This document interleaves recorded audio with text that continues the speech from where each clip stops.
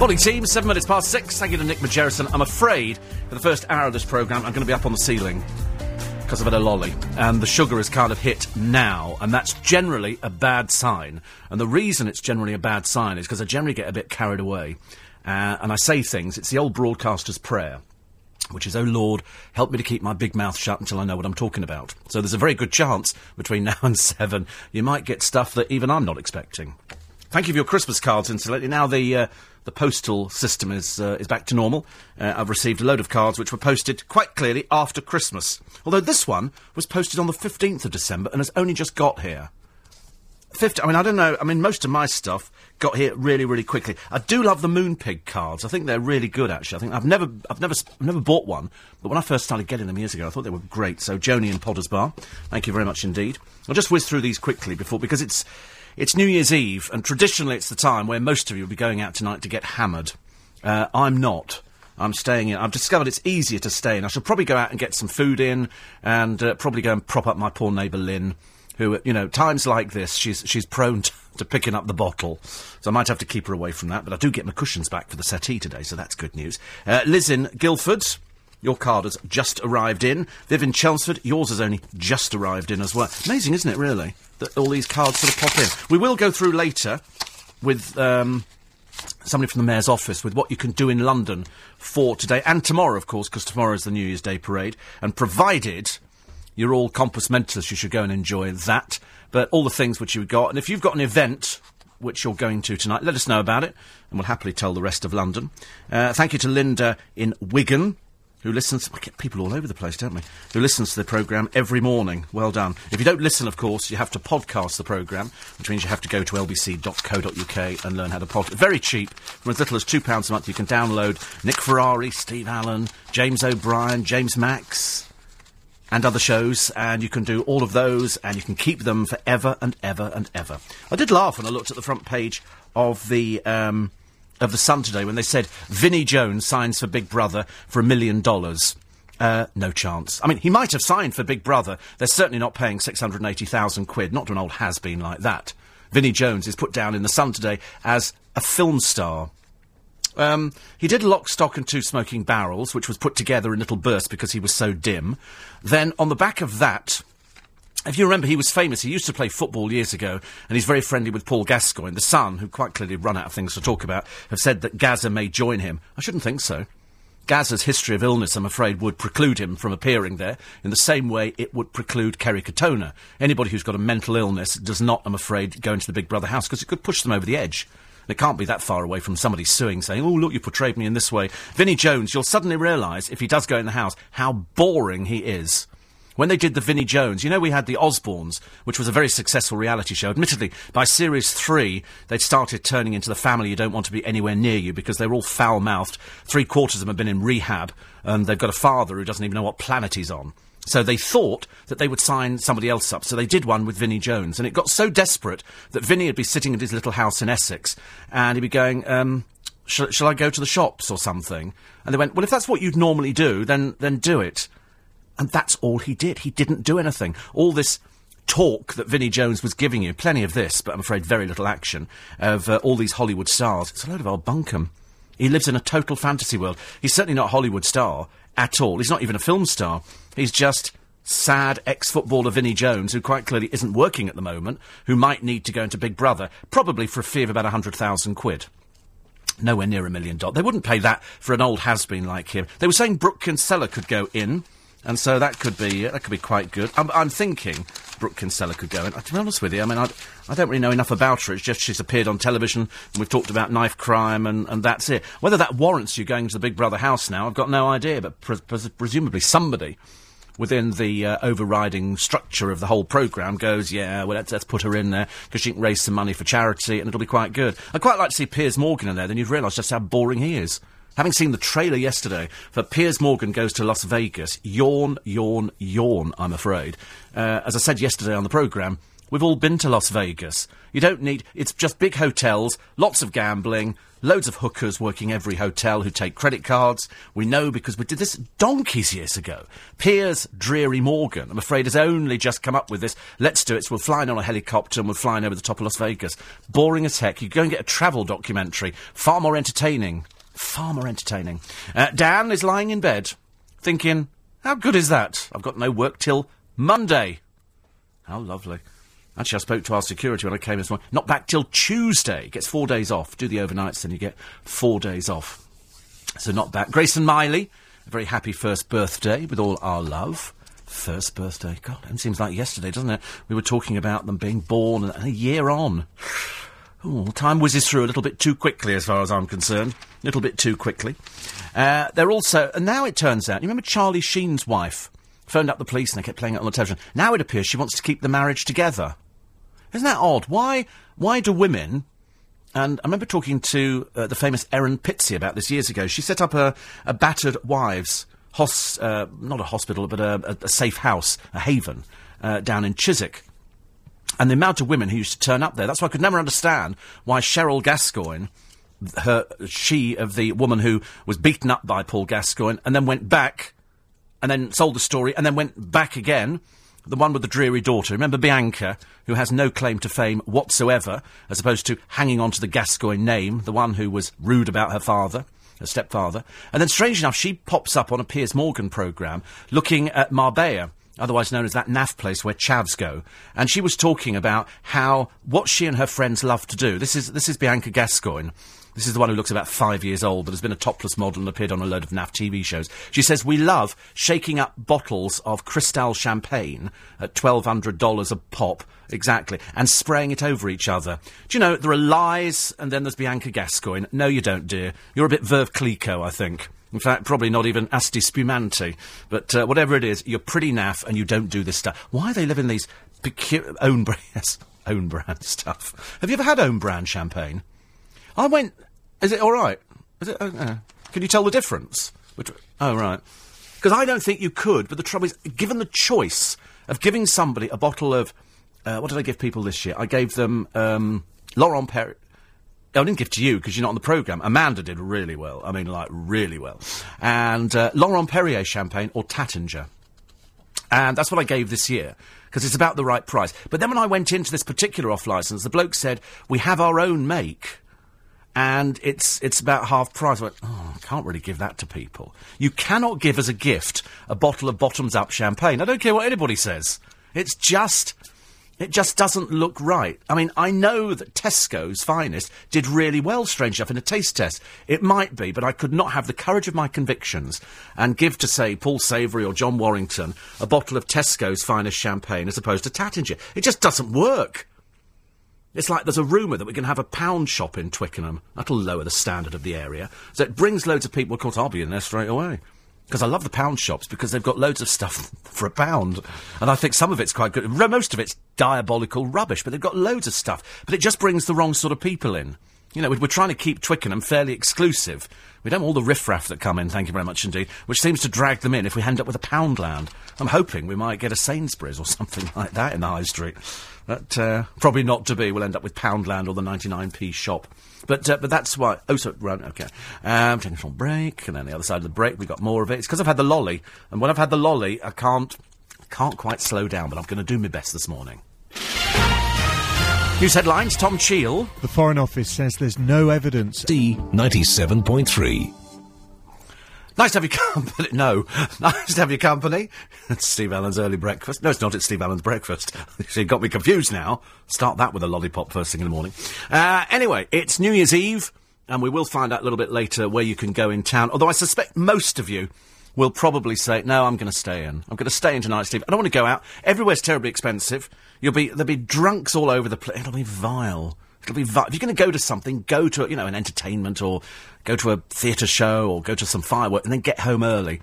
Because it's just going to be horrible. I know that when I walk into Leicester Square tomorrow morning, or stumble into Leicester Square, there's going to be drunks all over the place with people being sick. It's just like, why people can't drink sensibly, I've got no idea. I suppose because it used to be that we've got balmy licensing laws in this country.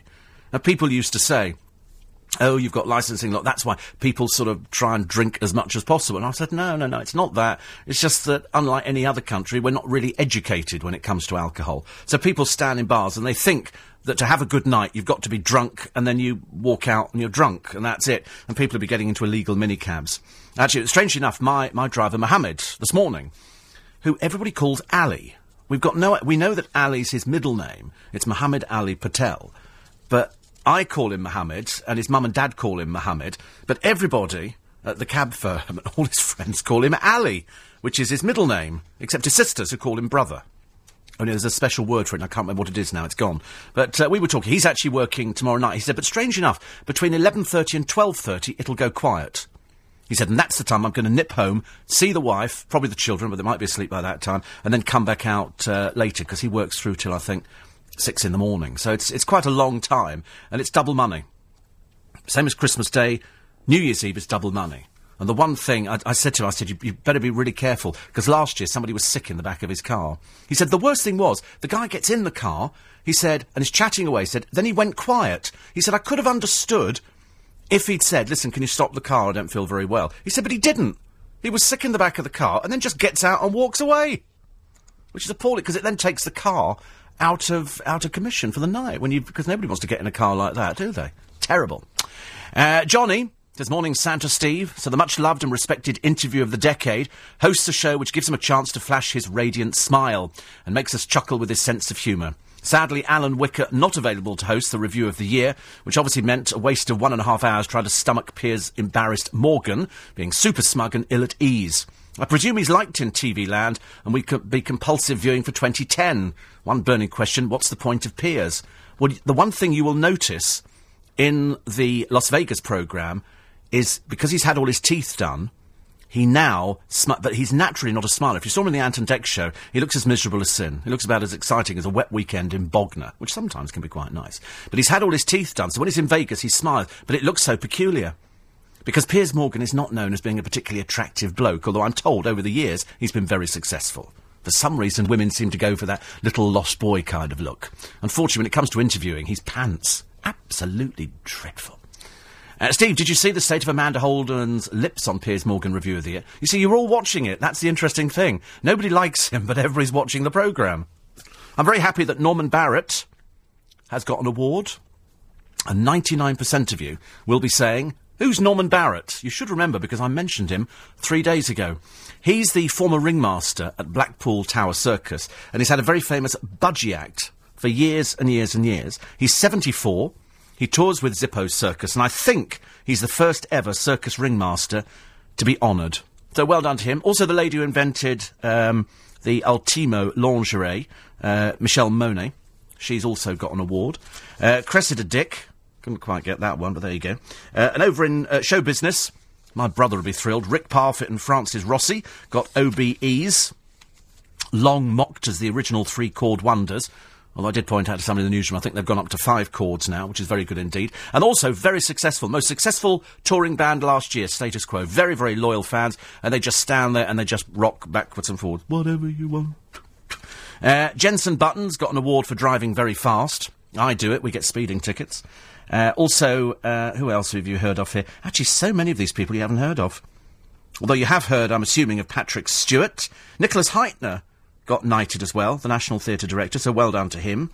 Channel 4 controller of film and drama Tessa Ross. Margaret Tyzack, Oscar-winning actress. Phyllida Lloyd. Craig Armstrong, the composer. And Jet Harris becomes an MBE, so well done, Jet Harris, who, again, we talked about. Yeah, it must be psychological here. I must be a bit psychic, because we talked about Jet Harris, because together with Tony Meehan, they wrote a theme that I used for the Steve Allen Show many, many years ago, which I think was just called Diamonds. I don't do any impressions of Jeremy Kyle when he's angry.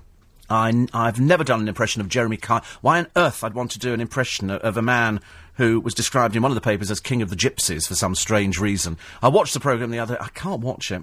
I just cannot watch it. I find it as bad as watching Trisha Goddard. Oh, God. Dear me. Absolutely appalling. 8 for 8. Actually, Mohammed Ali Patel, Steve, what a great name for a taxi driver. MAP. M-A-P. He'll be thrilled. He'll be listening. 84850 steve@lbc.co.uk. Every morning, says Bob, who quite clearly doesn't have any friends, poor soul, you tell us what you've given people for Christmas. Is it to show off? Winds you up, matey, doesn't it? Which I quite like, so that's good. Celebrity boxing would sort them out. Kerry versus Jordan. Oh dear, I don't think either could stand up in the ring, I'm afraid. And Kate says, thanks for your tips about Benylin day and night. When I got it yesterday, slept fantastically. Oh, I tell you what we should be doing as well this morning. It's Thursday. We speak to Nathan Morley in Cyprus. So probably about... Depends what time he gets up, actually. I don't know. Should we do him? Is it half past 8 there now? Do you think he'll be up? I can't remember what time it is in Cyprus. We normally do him at 6:30. I think we do him at 6:30, which I think is then 7:30. So if we do him now, try him after 6:30. Should we try that? If you just go, oh, you know he's still in bed, or suffering with a dreadful hangover. If you do get, hello, you'll know he's been doing Cyprus television last night. Stephen Liz in Morden. Jim says, is there anybody you like? Don't like you. So that's one person. There you go. But there again, nobody likes you, I hear. Martin says, can the LBC podcast be burnt to a CD? Yes, they can. Once you've downloaded them, you can do anything you like, so you can listen in the car. Steve, I'm just off to Marbella and I'm not a chav. Yes, you are. If you're going to Marbella, it's NAFO territory. Marbella is Crook's Delight, isn't it? Put it this way, if Bianca Gascoigne goes there, it's NAFO territory. It's, unless you're well out of it, I'm afraid. Erica from Woking, thank you. And, Jeremy in Gants Hill, very sorry to hear about Peter the Town Crier. Met him on a few occasions. Once let me ring his bell. There you go. 84850 steve@lbc.co.uk. Ben in Clam, no. I don't think. It might do tomorrow. John Warrington's in. Certainly not today, heavens above. Most people are getting up early this morning for the main reason the girls are going to rush to Topshop to go and buy the party frock for tonight, and then sit at home with their hair, you know, with those heated ceramic things, and they'll be doing the hair, straightening it, putting on little micro dresses, and rushing out there, and getting legless, and then sort of staggering around. They're bound, as I say, Leicester Square tomorrow morning will be just fantastic. Colin reckons that they give out these awards to anyone for no real reason. Well, they sit down. You know, you can nominate somebody for an award. It's not all the government all the time. You can write in to Number 10's office and say, I'd like to give an award to Nick Ferrari.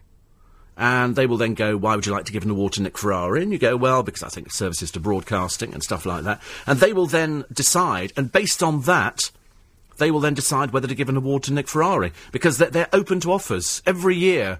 Open to it. You don't think they sit down and know half these people. No, they don't. They sit down and go, we better do some showbiz awards. OK, who's done well this year? Nicholas Heitner. Again, they've overlooked Brucey. It's almost done deliberately, isn't it? It makes you think whether or not somewhere in Brucey's past he's not been complimentary about the government. Because they tend to have very long memories. Somebody will have written it down. If, for example, and I don't know if it's true, Bruce has said something bad about Labour or about the Prime Minister or anything like that, they might go, well, we're not going to give it to him. So that's how it works. That's why I'm never going to get an award. Thank God. I always think if you get an award, it's the worst thing you can ever get. 84850 steve@lbc.co.uk. All your texts and emails between now and 10, and Nathan Morley a little bit later on as well. Plus, we'll go through some more Christmas cards. I can't believe we're still getting Christmas cards in. But these ones posted... In fact, strange enough, one from Alicante posted on the 18th got here quicker than the one posted on the 15th. It's unbelievable, isn't it? But at least they arrive in, and we'll talk about those in a minute. LBC. This is LBC 97.3. Just seems so funny hearing Jenny Barnett saying the music came from Lady Gaga, Taylor Swift. You just imagine, all of these will be on her iPod. She'll be listening to this stuff because she's hip and down with the kids on a Wednesday. Anyway, nice to have your company. Sarah in Loughton is actually starting to prepare the buffet for tonight with family. Come on, a bit early, isn't it, at 20 to 7? Well, you just go and buy it in. They've done a review in one of the papers this morning, which we'll get around to later, on all the different party food and what it tastes like and how quickly it is to put together. Because you don't need to make anything nowadays. You just go out there, you buy trays of it, either in Iceland or you go to Marks and Spencer's and you buy 4 and pay for 3 or something like that. And they all do it. You just put it on baking trays, stick it in the oven, and it's done. It's as simple as that. It's not complicated. So I quite like that idea. So save yourself the effort, Sarah. That's what I think. Bridget said David nominated Norman. Norman Barrett, so I'm very pleased about that, and he's pleased as well. He's got the award. Very good. Ian says, you said you used Scarlet O'Hara, not diamonds. I use both. I've used loads of different things, actually. Would you believe it, says Pat, Tesco were putting out Easter eggs. I don't know. Do you think so? I agree. Marbella is rubbish. Why would you want to buy a holiday in a country full of villains? Well, actually, some people have got some quite nice homes there, but Marbella is absolutely naff. It always, you've only got to go round there to see it's a lot of people with naff-looking towns, looking a bit leathery. That's all I can say. Thank you for the Benylin cough remedy, says Ronnie. I thought I was on my way to the graveyard. 84850, steve at lbc.co.uk. And, the one that phoned into LBC died, the town crier? Absolutely. He certainly did. And I nominate Charlotte Church. Actually, who would you nominate? And also, if you're going somewhere tonight, we want to know where you're going tonight. Or if you're like the rest of the country and you're staying in because you can't be bothered to go out. It's naff, isn't it? You get dressed up, you can't get home. Terrible. Big Happy New Year to all the staff and patients of Spring Ward at Bethlehem Royal Hospital in Beckenham. I have to help them. I have to thank them for helping me in my time of need. And, Sarah, I'm glad you got over that. They're always very, very good, aren't they? It's only at times of need you suddenly realise just how good the staff are in hospitals. Lovely to see, Gary Lineker on holiday, because he works really hard, doesn't he? Sitting in front, fronting a NAF put-together clips programme. And also nice to see the new Mrs Lineker as well. This is Danielle Bucks. You remember Danielle Bucks? She's photographed in a variety of bikinis in various papers. This is the same woman who went to court a few years ago complaining about intrusion, as people were taking photographs of her wearing bikinis, and yet now more than happy, so I'm assuming there must be some modelling contract coming up, and she'll be more than happy to be photographed. Mr Lineker, says Kelvin Mackenzie, is in much need of a break, although he reckons that the BBC should put him on the back bench. He's a bit dreary and boring at the moment. He was known as Boring Lineker, wasn't he, I think? Or was that... Who was that? Was that a snooker player? One of them was. So, other things here. More snow and ice on the way. Certain parts of the country, it's going to be quite dire tonight, so if it is in your neck of the woods, my advice is don't go out. And apparently, Tesco have sold 500,000 more bottles of fizz this month than last December, because Bubbly and Boobs are pulling Britain out of the recession. Apparently, the Secrets chain of topless dancing places have been boosted by the return of city bankers and a surge in female guests. Apparently women make up a fifth of their punters. Ugh, dear, how naff. So there you go. So apparently you're all going out to lap dancing clubs. No, you're not. Only certain people go to lap dancing clubs. It's been a good year, though, hasn't it? Very good year for Susan Boyle. Peter Andre finally called time on that naff marriage. Jedward, of course, were... looking forward to a new career as what? I've got no... Wearing odd clothes, I think. Wearing just peculiar... So obviously somebody's got some idea. There's a catalogue of peculiar clothes which they're putting them in. I've said before, I don't like it. Russell Brand is as boring as he ever was. Frida Pinto and Dev Patel, who shot to fame on the Slumdog Millionaire, have seen their romance blossom in the year, which is good news. And Gary Barlow made 2009 his year to shine, because Take That kicked off Comic Relief. That March's Comic Relief trek up Africa's Mount Kilimanjaro. Although it wasn't actually as complicated as you thought. It was like a stroll in a field. That's why Cheryl Cole managed it. Ronan Keating, with the odd hairstyle at the moment. Alicia Dixon. Denise Van Outen. Wow. Kimberly Walsh, the ghastly Fern Cotton. Ben Dreary Shepherd. And Chris Moyles. I mean, the whole list of them are all... As I say, if Chris Moyles did it, let me take my word for it. Not exactly climbing up a mountain, it's a stroll through a field. Bad boy soccer ace Joey Barton proved himself a hypocrite, and rather a saddo, really, as he's lambasted fellow players. He said that these football players, he's called them a rude word for their flash lifestyle. This is a man who drives a £170,000 Aston Martin and earns 50 grand a week. As stupid as he is, thug-looking, I think. He said, what? Oh, I've got to take a break again. Honestly, I'm just halfway through this. The lolly's wearing off, you'll be pleased to know. We will go and have a chat to Nathan in a sec. First of all, the news headlines with Tom Cheel. The Foreign Office is playing down... C 97.3. Morning, everybody. Nice to have your company. Nice. And just to put one poor sad person straight, the Queen doesn't approve knighthoods. It's got absolutely nothing to do with the Queen whatsoever. It comes from Comes from number 10 Downing Street. She does what she's told. You don't seriously think she runs the country, do you? Good heavens above. 10 minutes to 7 is at the time. Here he is, fresh from Christmas. Fresh from, probably feeling a bit plumptious at the moment. And looking forward to seeing in the new year. It's my very old friend, and I mean that in a caring, sharing sort of way. Nathan Morley, who is about the oldest person I know, in Cyprus. Yes. I'm proud to be an old, wise friend. A bit of furniture in your life. You are. You're like a comfy settee. Well, thank you very much. And when you're in times of trouble and you worry, I'd like to be here for you. It's exactly like a rock. Yes, sort of like a rock. Yes. You know, handing out wise advice from my fountain of knowledge. Yes. To be honest with you, you would be the last person I'd come to if ever I was in times of trouble. And every piece of advice I've given you, you've ignored. So I'm used to it. Exactly, but we've known each other for a few years now. Yes, indeed we have, and it's been a pleasure every moment. For me too. For me too. Well, there you are. OK, right, enough of this mutual backslapping. Right, yes, well, I'm a little bit disappointed that you said the Queen doesn't run the country, because I think she's terrific. She is great, but sadly she has nothing to do with it. It's number 10. She doesn't even write her own speech for the opening of the Houses of Parliament. Well, do you know, if she did, they would probably be better than they are, because she's a very wise woman. She looks good for her age, doesn't she? She does. She looks fabulous. I've always been... I'm not one of these royalists or, have a Charles and Diana mug on my kitchen shelf or anything like that. But I have enormous respect for Her Majesty. I think, especially regarding the Commonwealth, which she manages to keep together, which must be one of the hardest jobs in the world. Yes. She's terribly underrated, especially, I think, at home, within Britain itself. Yes, I'm not sure if I have respect. Oh, I do. Oh, do you? I'm not sure about the rabble around her, but... there's an awful lot of sycophants and hanger-oners, but I like the idea that we have tradition. I quite like the idea that we have this royal family, who normally would be speaking German, but we managed to get them to speak English, which is quite good. The Queen Mother I thought was quite funny. Oh, she was lovely, yes, she was a lot of fun. I mean, she kept Gilbey's gin in business. I think it's gone under now, hasn't it? I don't know, I think most of the royal family drink gin. She used to drink gin and it, didn't she? I believe her. I read somewhere, and obviously this could not be true, that she used to order an enormous amount of it for her parties. She had famous parties, didn't she? Yes. Where friends would come, and it would come, by the crate load.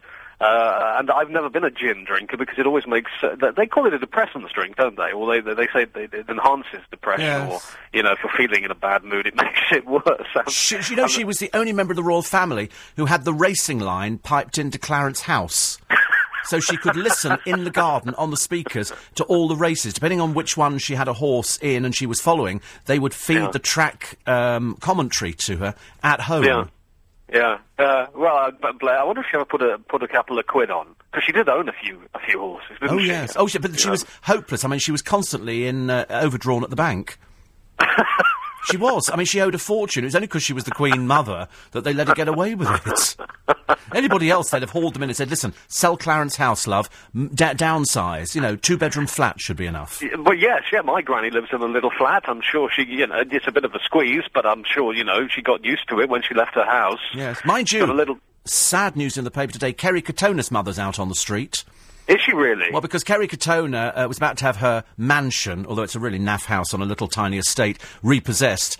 But because she owned her mother's £130,000 2-bedroom terrace house, although how it ever cost that much, I'll never know, because I've seen it, she sold that, kicked her mum out so she can pay off the mortgage overdraft.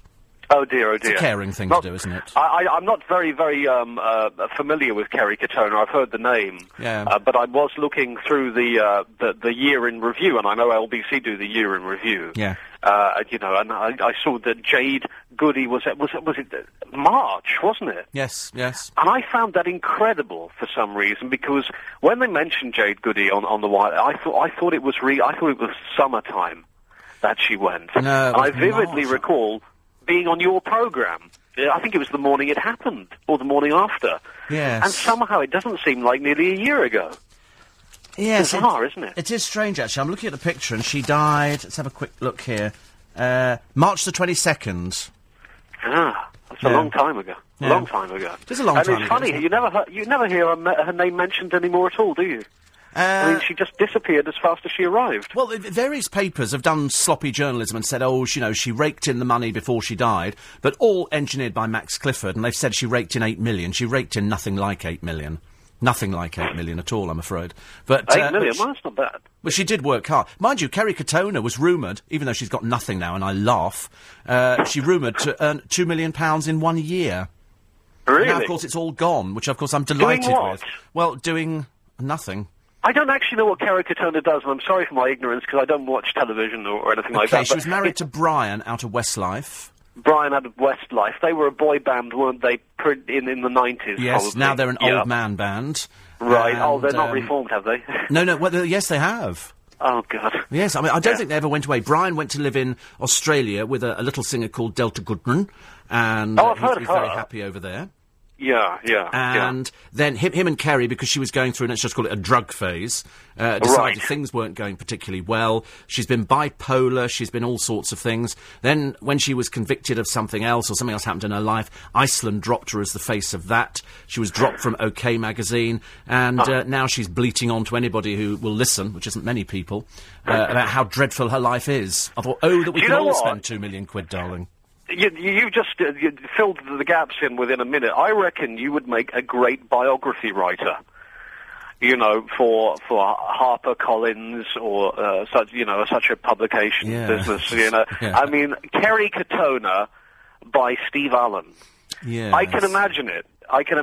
You know, but forget getting incredible interviews or with people she knows or any background information. Just expand on what you just said in print.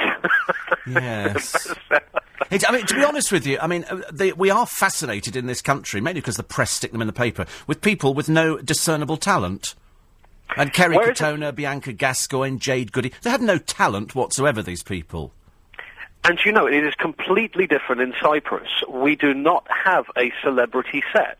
There is no celebrity here. We don't You had Peter Andre, didn't you, working in Larnaca? Oh, yeah, but he's not really that well... I mean, people know his name, but, I mean, it's not a country which works in that... Whereas in Britain you have the gossip columns and all of that, TV stars. And it's really not like that. I suppose the big celebrities here, all the people everybody knows, are politicians. Yes. That's really who people know and are aware of. We don't have, like, a big TV star or a big radio star here. Celebrities get absolutely no column inches in the paper. I mean, you don't see stories about, sex, drugs and rock and roll, and it really is, it would be dreadful territory for a talk radio show. Yes, I mean, I could have a field day over there telling people just how naff most of our celebrities are in this country. I'll tell you what we'll do. Can we call you back the other side of the news?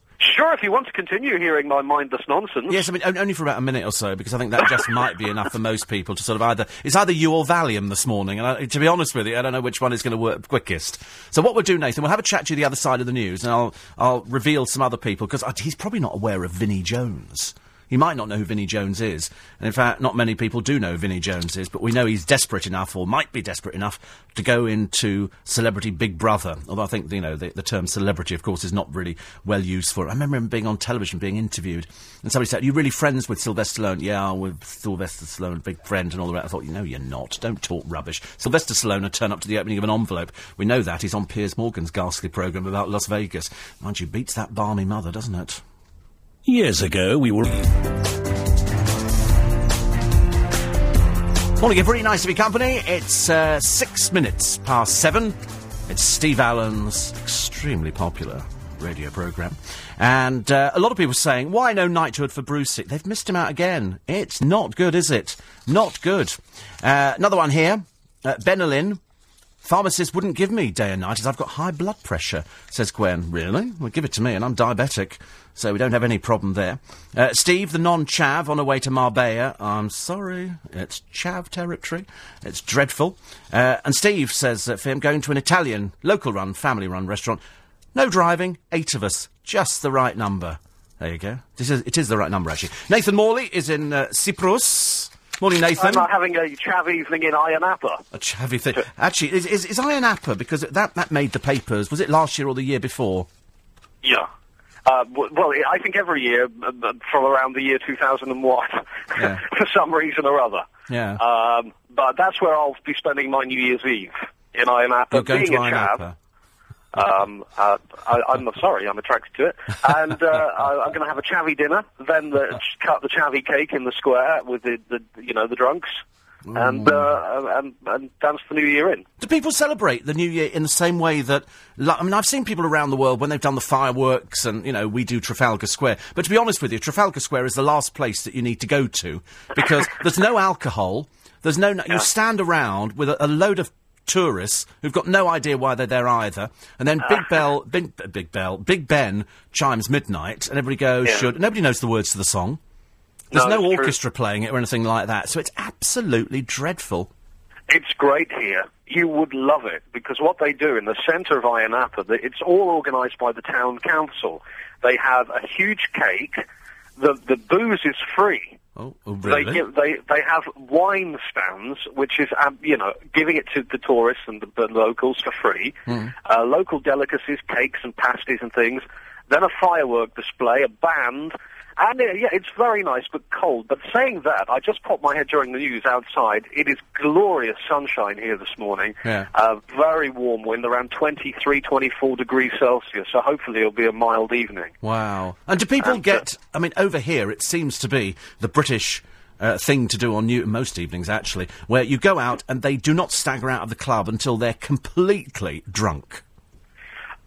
No, not really. The drinking's not really a major issue here. Only during the summer season with tourists. Yeah. I mean, you'll find everybody will go for dinner, first of all, in the evening, early evening, and then dinner is later here than it is in the UK. People normally arrive at restaurants around 9:30ish. Oh, good God, that's bedtime for us.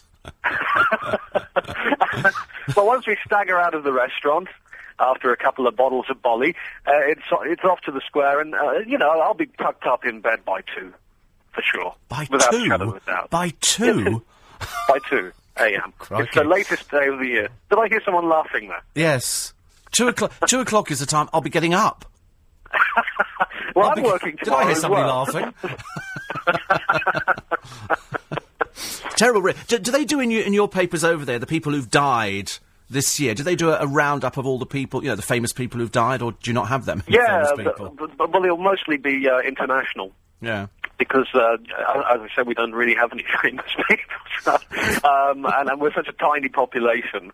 There'll be a couple of, obituaries in today's edition, actually, of people who have left us during the past year. Actually, I'm just writing my newspaper column now, as I'm kind of, and I decided not to go with a retrospective. It's very normal, isn't it, when you do columns to do a retrospective. I've decided to go with population increase. In my New Year's Day column. So, but no, we don't have a great deal of famous people here, as I say, or notables who've passed on in the past year. We will get the Farrah Fawcett's, the Michael Jacksons, a little retrospective, but that's about it. It's amazing when I was looking through the list of the famous who died, everybody from Natasha Richardson, Molly Sugden, of course, Keith Floyd, Al Martino. And I've forgotten Wendy Richard as well, Beatrice Arthur, David Carradine, Diane Holland, who played the ballroom dancer Yvonne in Heidi High. She was fantastic. Yeah. She was fantastic. And so many different... Ted Kennedy, of course, Richard Todd, Brittany Murphy was fairly recently, Patrick Swayze, Stephen Gately. I mean, it's almost as if somebody then waved a wand and went, right, it's your turn this year. You're going... Well, there's a whole debate there. Are you chosen on the timetable? Is it your time? Well, there's always been the argument, hasn't it? If there was a book that had, the date of when you were going to go in it, would you want to have a sneaky peek? Yes, I would. Oh, would you? I would, actually. I wouldn't, in case it was that day. Just before I get to the page with the date in. Yes, I wouldn't want to know. Because it speeds up your what you want to do. I think for those people who do find out, because, doctors do say, look, you've got a month or a year or something. Yes. I think it really speeds up the life process in that you go and do what you want to do, and you go and fulfill those ambitions. Yes, but only if you can afford to do it. It doesn't work like that for a lot of people. I know people say, right, these are 200 things to do before you die, but you can only do them if you've got the money to do it.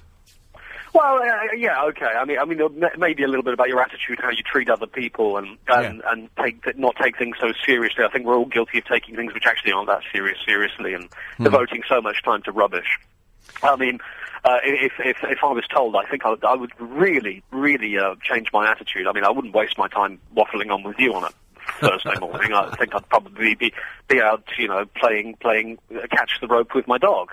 What if you were told that you were going to be going fairly shortly? Yeah. No, you wouldn't. You'd want to be on with me. Because you'd want to moan about it. You'd be going, every minute would be precious, Steve. I have an advent calendar that I'm not going to get round to opening door 3 on. Something like that. No, I don't. Actually, imagine. Now I think about it, I don't think I would want to know where I'm going. I don't think you would either. No, you wouldn't. Absolutely, you wouldn't want to know. But I know because I've spoken to people who do know that they're going, and I think to myself, my God, it's incredibly brave. Incredibly brave. Yes. Whether it's, cancer, which seems to be the most popular one, the big C, as people say. And I remember talking to Dave D. of Dave D. Days a Week in Nick and Titch, and he said, I've got the big C, and I said, have they got it under control? He said, no. He said, it's terminal. So he knew it was terminal, and within, I think, 2 months, he'd left us. And you look at people, and you think, how you deal with this? I don't know how I'd deal with it. I'm going to carry on working until they finally, I drop in the studio. You could do a Sid James. Yes. Or an Eric Morecambe. I'm going to die at work. Yeah, this would be fantastic. Yeah. I mean, imagine the front page of the Standard the next day. Yes. You'll definitely be a leader. Oh, and the inconvenience to all the other programmes. Because they couldn't get your corpse from the studio. They couldn't get me out, because we've only got the one studio. They'd have to prop me up in the corner. Nick Ferrari would have to say, I can't work with him in the studio. You'd probably have Roger Foss on the phone, who hasn't realised you've died. Yes. And continues giving a theatre review for something like 3 hours. Yes. How brilliant would that be? How brilliant. I don't know. I've quite a scary thought, really. Let's hope that God isn't listening to this, because he may pick up on the idea. Yes. So, I quite like the idea of sort of deciding whether or not you go to somewhere and you can look back and you can sort of hang around in this room and see what people are saying. Oh, yes, of course you can. Of course you can. Of course we come back. Oh, yes. Right. And you have a look and you have a peek at what's going on. Oh, I like you that. can also materialise in other places. I'd be big on that one. Yeah, well... What if I could come back as another person? No, you can't do that, unfortunately. No, there's no reincarnation, but you can certainly, if your spirit is, not quite content, you can come back and have a peek. Maybe even scare a few people. Yes, I'd like to come back. I can imagine you being in Kerry Katona's wardrobe. I wouldn't want to go there, thank you very much indeed. I think of better places to go. I can think of some great places now. On reflection, actually, I can think of tons of places I'd go to. Anyway, listen, I've got to leave it there, so I shall be the 18th person to wish you a happy new year. Thank you. A happy new year to you and to the team and to everybody listening, and I hope you have a lovely night tonight. Lovely, thank you very much. We'll talk to you next week. Take care. Goodbye from Cyprus, everybody, and a happy new year. Thank you. Nathan Morley, my boy in Cyprus. Sounded a bit like two-way family favourites then. And to everybody listening who knows me, especially Bomber Command number 32, which is very good. Thank you very much indeed. So we will talk to him next week. Jeffrey says, why do food manufacturers add garlic to almost all packaged meals? I do like garlic, but I've never used, in my life, fresh garlic. I watched them doing it on the television, and Michael Van Straten was a big advocate of garlic. He used to say garlic is really good for you, keeps you healthy. I'm not sure if it's to stave off diabetes, but I do like, but I've used sprinkle garlic before, never actually sort of done it properly, which is much to my deep embarrassment. 7:15 is the time. The news headlines with Tom Cheel. House prices rose by 5... Certainly is. 7:20 is the time.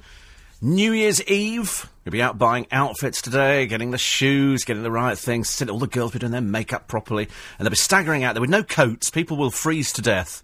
Whereas, in fact, really should sort of dress up. James, of course, is not doing anything like that, curling up with a cheese board, wine and DVDs. Nice baked camembert with crusty bread. Oh, yuck. Can't think of anything worse than nicely baked camembert, I'm afraid. Only because I'm not a great cheese person. Another one here. Everybody always mentions at honour awarding time says Rachel, that people have been missed, such as Brucey. However, it is possible these people have been offered an award but have refused it. Very, very rare. And if it is refused, we hear about it very quickly in the media. Very quickly. Brucey certainly wouldn't be refusing an award, let me tell you. Another one here. You speak of the shops in Twickenham, but don't you think as you walk down the street we see the erosion of society, charity shops, pound shops, tat fashions, fast food shops? I do, actually. In fact, we've got all of those in Twickenham. Charity shops, we've got them coming out of our ears. Pound shops, we don't have, but we've got in Iceland. Tat fashion, we don't have. We've managed to get rid of those. Fast food places, all over the place. All over the place. Some of them, strange enough, one of them only opened up a short while ago, and already appears to have closed. And the reason it's closed is because they obviously think it's a holiday and there's nobody around. And the trouble is, anybody who opens up a fast food place in Twickenham, because they see loads of students there, they go on holiday for quite long periods of time, and you can sit there with no customers, mainly because the local people don't use these places, because it's generally tat quality. So people don't go there, I'm afraid, which is rather a shame. Maria says, I would award you for cheering up so many people in the early hours of the morning. I know. And we did thank people the other day for all the boosts to the LBC's figures and things. I mean, it's been a very, very good year. Next year can only get bigger and better. Thank you, incidentally, to all the people who download the programmes. And we're happy to still be there on the list of people who download. Brian in Hampton Hill says, my grandfather knew exactly when he was going to die. The judge told him. See, I like that. It's subtle. It's subtle. It's got it there. And Gaz says, Happy New Year to you and yours. Lisa reckons she got Benlin Day and Night from Sainsbury's off the shelf. Well, you shouldn't. It certainly shouldn't have. You certainly shouldn't be, because it's not suitable for all people. It says on the back of it. So I'd be very surprised. I shall check that one out. And Lynn is in Bushy. She says, I'm going out, but just this morning to chuck some money at a few bills. That's what people will be doing today. You'll all be going out. It'll either be chucking money at bills, and I found a bill the other day that I'd forgotten about. I thought, ooh, must pay the maintenance. And then I'm going to collect my cushions, which have been being redone, which I'm really, really thrilled with. So I'm getting those back again. Because you've no idea, if you've been sitting on a settee just on other cushions, I can't wait to get the proper ones back on it, because it's just going to change television tonight. I know. Ingrid says, you can come back and help others. The spirit world's a busy place. Eventually. Yeah, but the trouble is, you know, most of them are completely crackers, aren't they? Most of the people who pass over are as mad as brushes, I'm afraid. And that's why. You can't imagine how big heaven must be. So far, it's got Michael Jackson up there, John Mortimer, Clement Freud, and Molly Sugden, Carl Malden, Henry Allingham. What are they going to talk about? You know, I just want to sit on a cloud. I want to do like a Mary Poppins, and that was surprising. I turned on the telly yesterday. There was Mary Poppins again. And all I kept thinking was, all these people grew up. You've got Julie Andrews coming over next year to do the O2. That'll sell out like that. She'll pack out the O2. It'll be the only time you'll ever get to see her. She's 70-something. And then I looked at all of them. David Tomlinson's not with us anymore. Even the bird woman, Jane Darnell, who Walt Disney wanted for the film, because she was what they call a character actress. And just after they'd finished making it, she died. So it's one of her last appearances, but Walt specifically wanted her. Of course, the person who wrote the Mary Poppins book hated the films.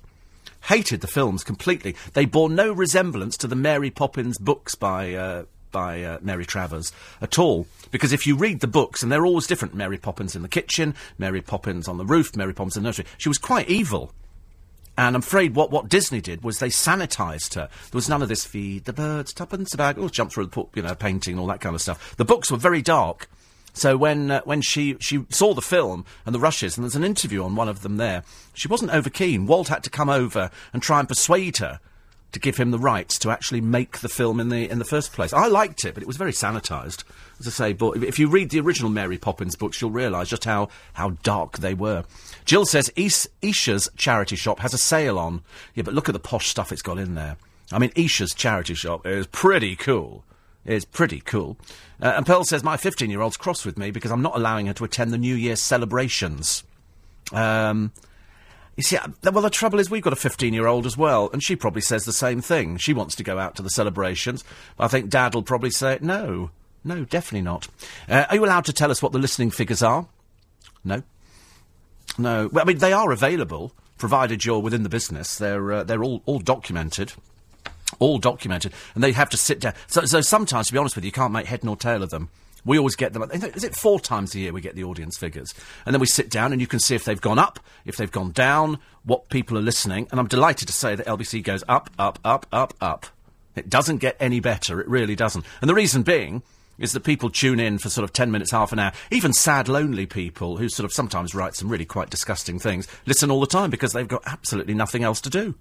And so they listen, then they tell their friends, you know, and their friends listen, and before you know where you are, it's the knock-on effect.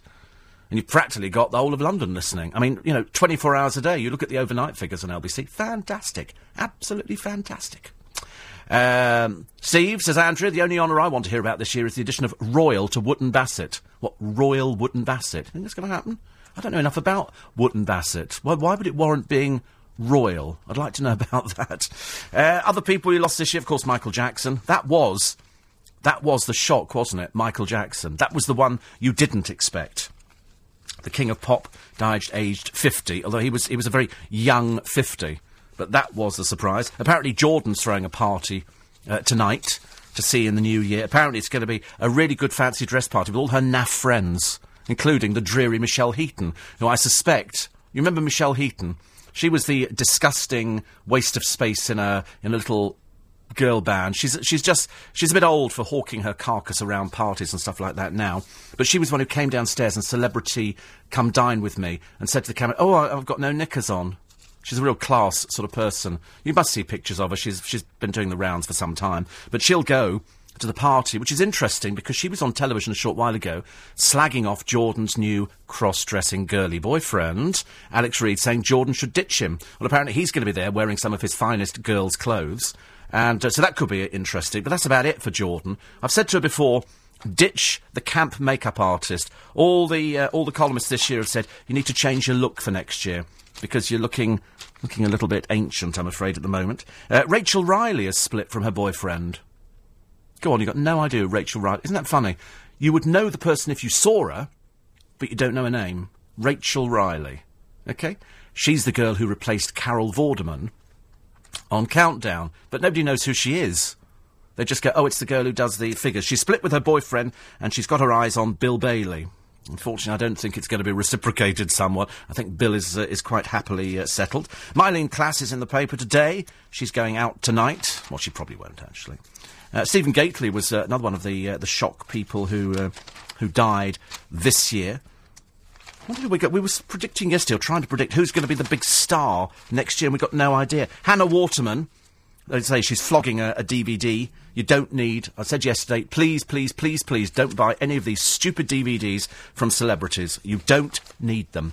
Go to the doctor, do walking, join a gym. It's as simple as that. It's not complicated. I do get quite bored having to tell people all the time, don't waste your money. Jordan, they say, has forked out 20 grand on booze, food and fireworks. It's nice, isn't it, Katie, when you have to sort of buy your friends in, because it's the only way to get them to turn up. Free food at my place, free firework, please come, anybody, please. At British Gas, we... 26 minutes to 8 is the time. David said if you died in the studio, Steve, they'd have to redefine corpsing.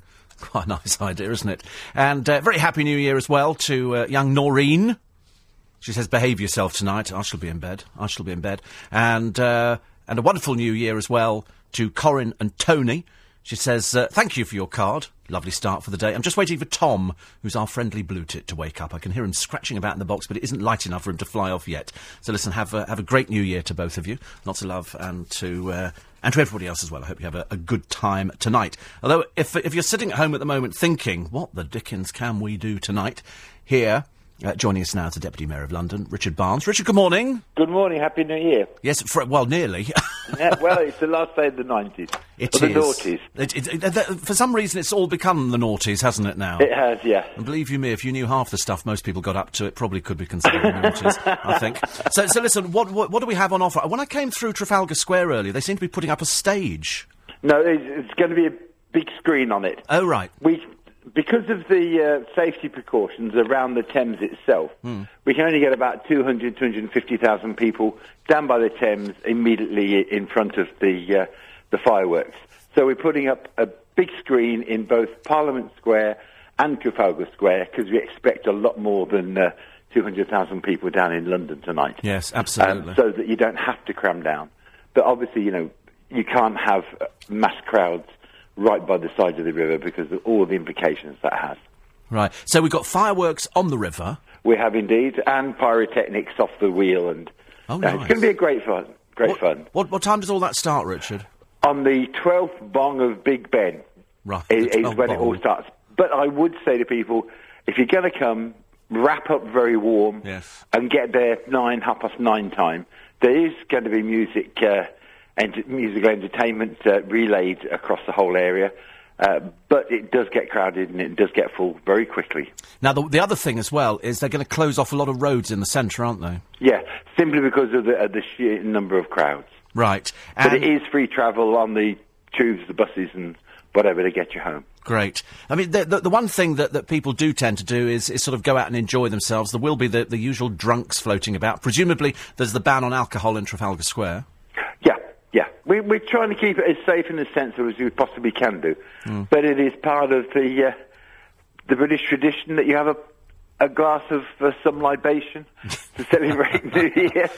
You're obviously going round the houses on this one, Richard, I can tell. A glass of some libation. Where's that come from? Well, yeah, I don't want to call people, out there rolling drunk. But I remember a time when it wasn't pleasant to go to Trafalgar Square. Yes. And we will make it a pleasant night.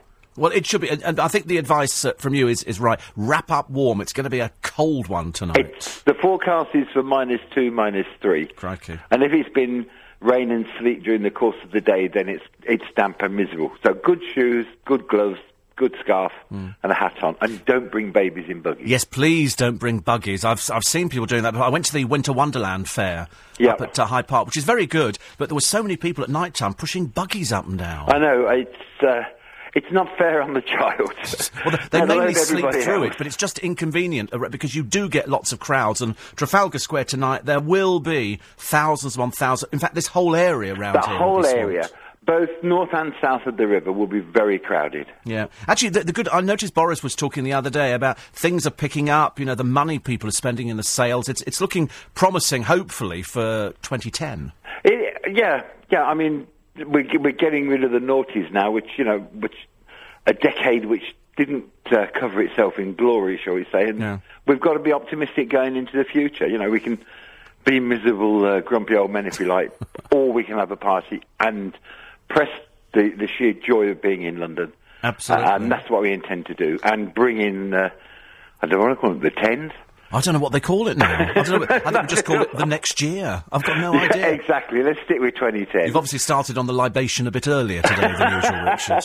Yes, it is nearly 20 to 8.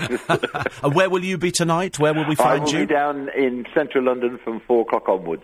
Excellent. Well, have a nice time. I'll be there till early morning. Good lad. Richard, nice to talk to you. Pleasure. God bless. Thank you. Richard Barnes, the Deputy Mayor of London. So he'll be from 4 o'clock this afternoon. And he's talking to us at 22 minutes away. That's what I like. But it is good. Incidentally, if you're going out to a restaurant tonight, do make sure that you've booked it. Don't just turn up. It'll be quite difficult. Many restaurants get booked up because they have special New Year's Eve menus. I know that a lot of the restaurants in Twickenham will be booked up. Actually, Joe, the other day, when you get cravings for food, and I had to go to one of my favourite Italian restaurants, which is owned by the same people who own the tapas bar at the end. And I was going to have spaghetti, but I ended up having a pizza. I don't know, but they're nice pizzas. They're not these commercial pizzas. It's a proper pizza, proper Italian, and it's nice. But I didn't have it. It came with olives, but I didn't want the olives because I've never eaten olives in my life. I've tried one olive and I hated it. And they put them on... was it heathen? Yeah, but you see, you'd like stuff like that. You probably do all this mezzo stuff and all this. Yeah, I don't do that. All this sort of nibbling of food. No. I can't do olives. I've tried to get into olives and I just can't get into them at all. Perhaps next year that could be my resolution. Try and eat olives. It's a bit pathetic. It's the best I can manage. Try and eat olives. Well, I never used to eat mushrooms. And I love mushrooms now, but trying to eat olives. Some people eat them all the time. It's like, my favourite was pate. I love pate, but the trouble is the fat content is a bit prohibitive for me. So it has to be like a once-a-year thing. And then I just have a little bit. It's like buying a loaf of bread. Really bad for you. So I'll have 2 slices of toast and throw the loaf of bread away. I know, because it's the guilt factor, because they don't sell 2 slices of bread. So I'm kind of stuck with it, really. Lovely hearing you all the time on LBC. Corinne says, nobody else could do it and leave us wanting more. And can you find the time to wish my sister, Dorinda, a very happy New Year. And also Jan and Peter, who we are meeting as usual in Somerset House tomorrow. Yes, love to Jan and Peter as well. Don't forget, tomorrow, of course, is the New Year's Day parade. And there will be something like 10,000 gorgeously hunky, attractive people out on the streets who have travelled here at their own expense from all parts of America. They pay their own way. Nobody pays for them. All these schools, because I know all about the London Parade, as you can well imagine, since I've done the concerts for the past 10 years, I think. Something like that, in the New Year's Day Parade up until a couple of years ago, about 10 years. And they come over, big marching bands from all over America, from Florida, from Iowa, just about everywhere. Biggest band we had the last time I did it was 400. And they come over with their chaperones, and they travel. Me, I go on holiday, I get there, all my clothes look like I've slept in them. They arrive from America, they are pristine tomorrow for the New Year's Day Parade. You'll love it. If you've never been before, the kids will love it. Marching bands, cheerleaders, they've got, I think there'll be something like 2,000 cheerleaders will be over. All these young girls, beautifully made up, and the boys will be throwing them up in the air, and they'll be doing somersaults, and they love it. And they smile all the way through.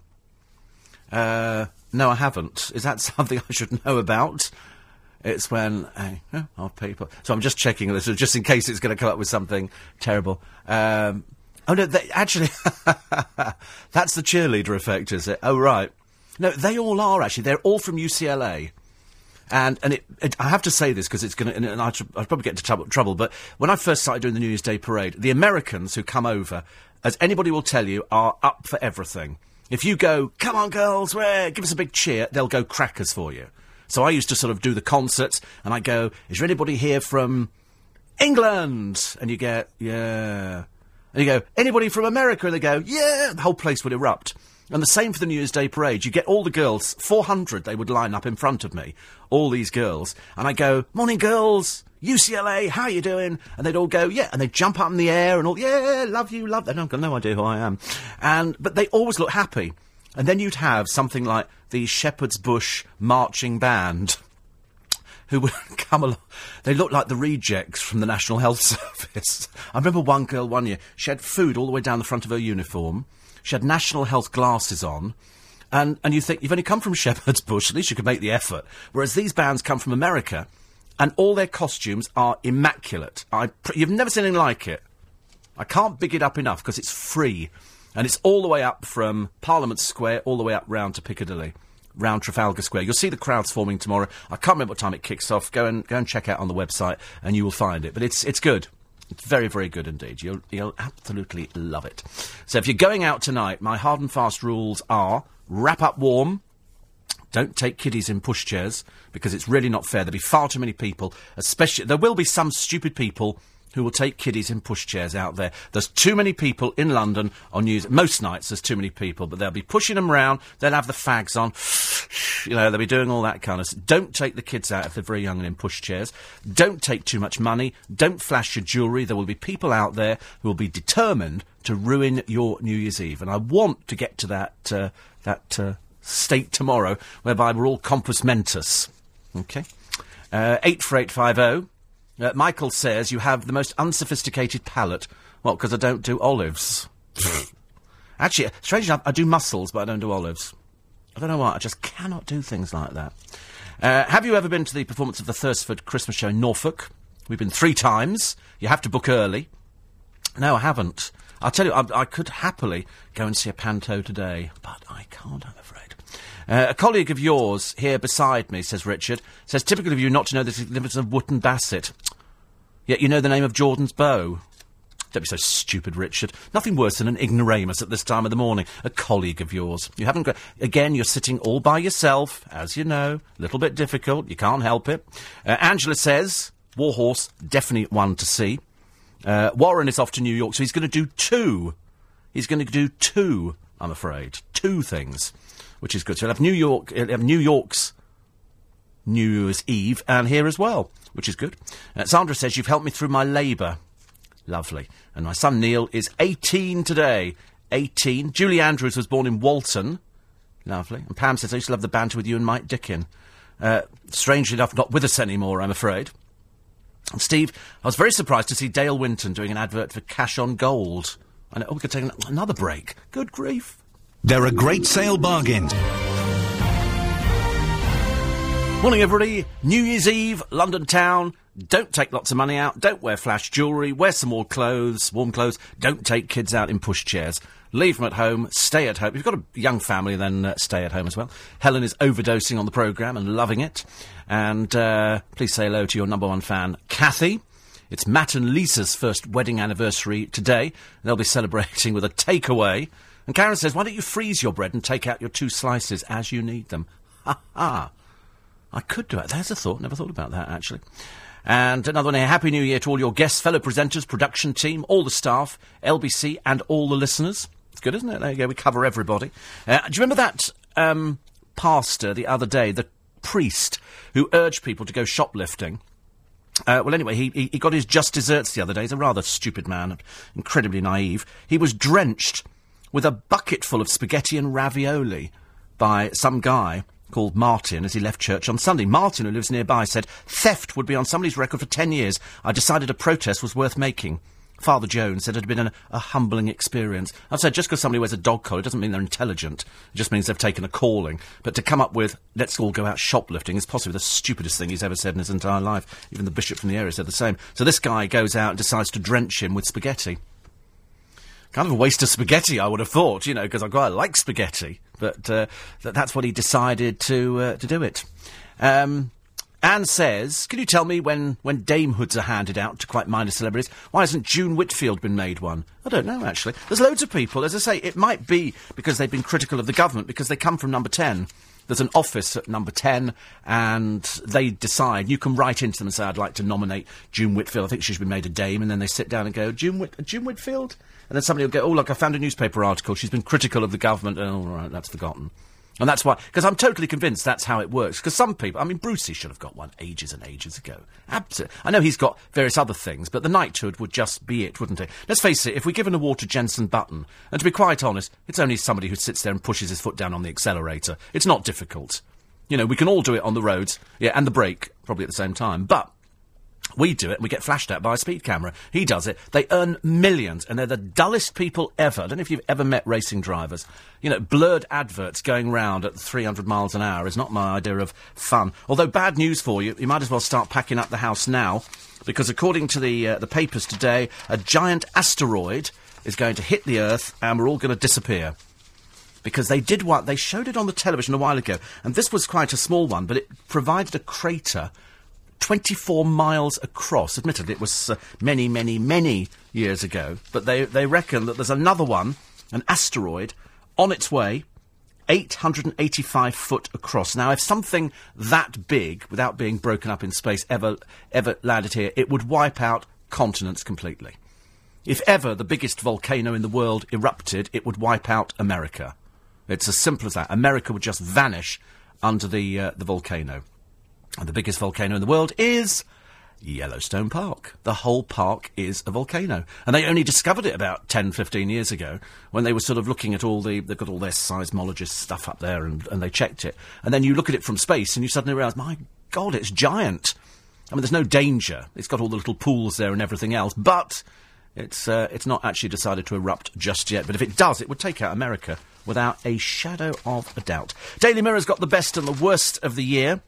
I mean, I don't know what sort of celebrities you don't want to see in 2010. To be honest with you, I hope that the papers would finally drop Katie Price, because, frankly, she doesn't do anything now. I'm really not interested in somebody's dreary life. I only mention her just to hope that it sort of kind of chips away at her bit by bit by bit.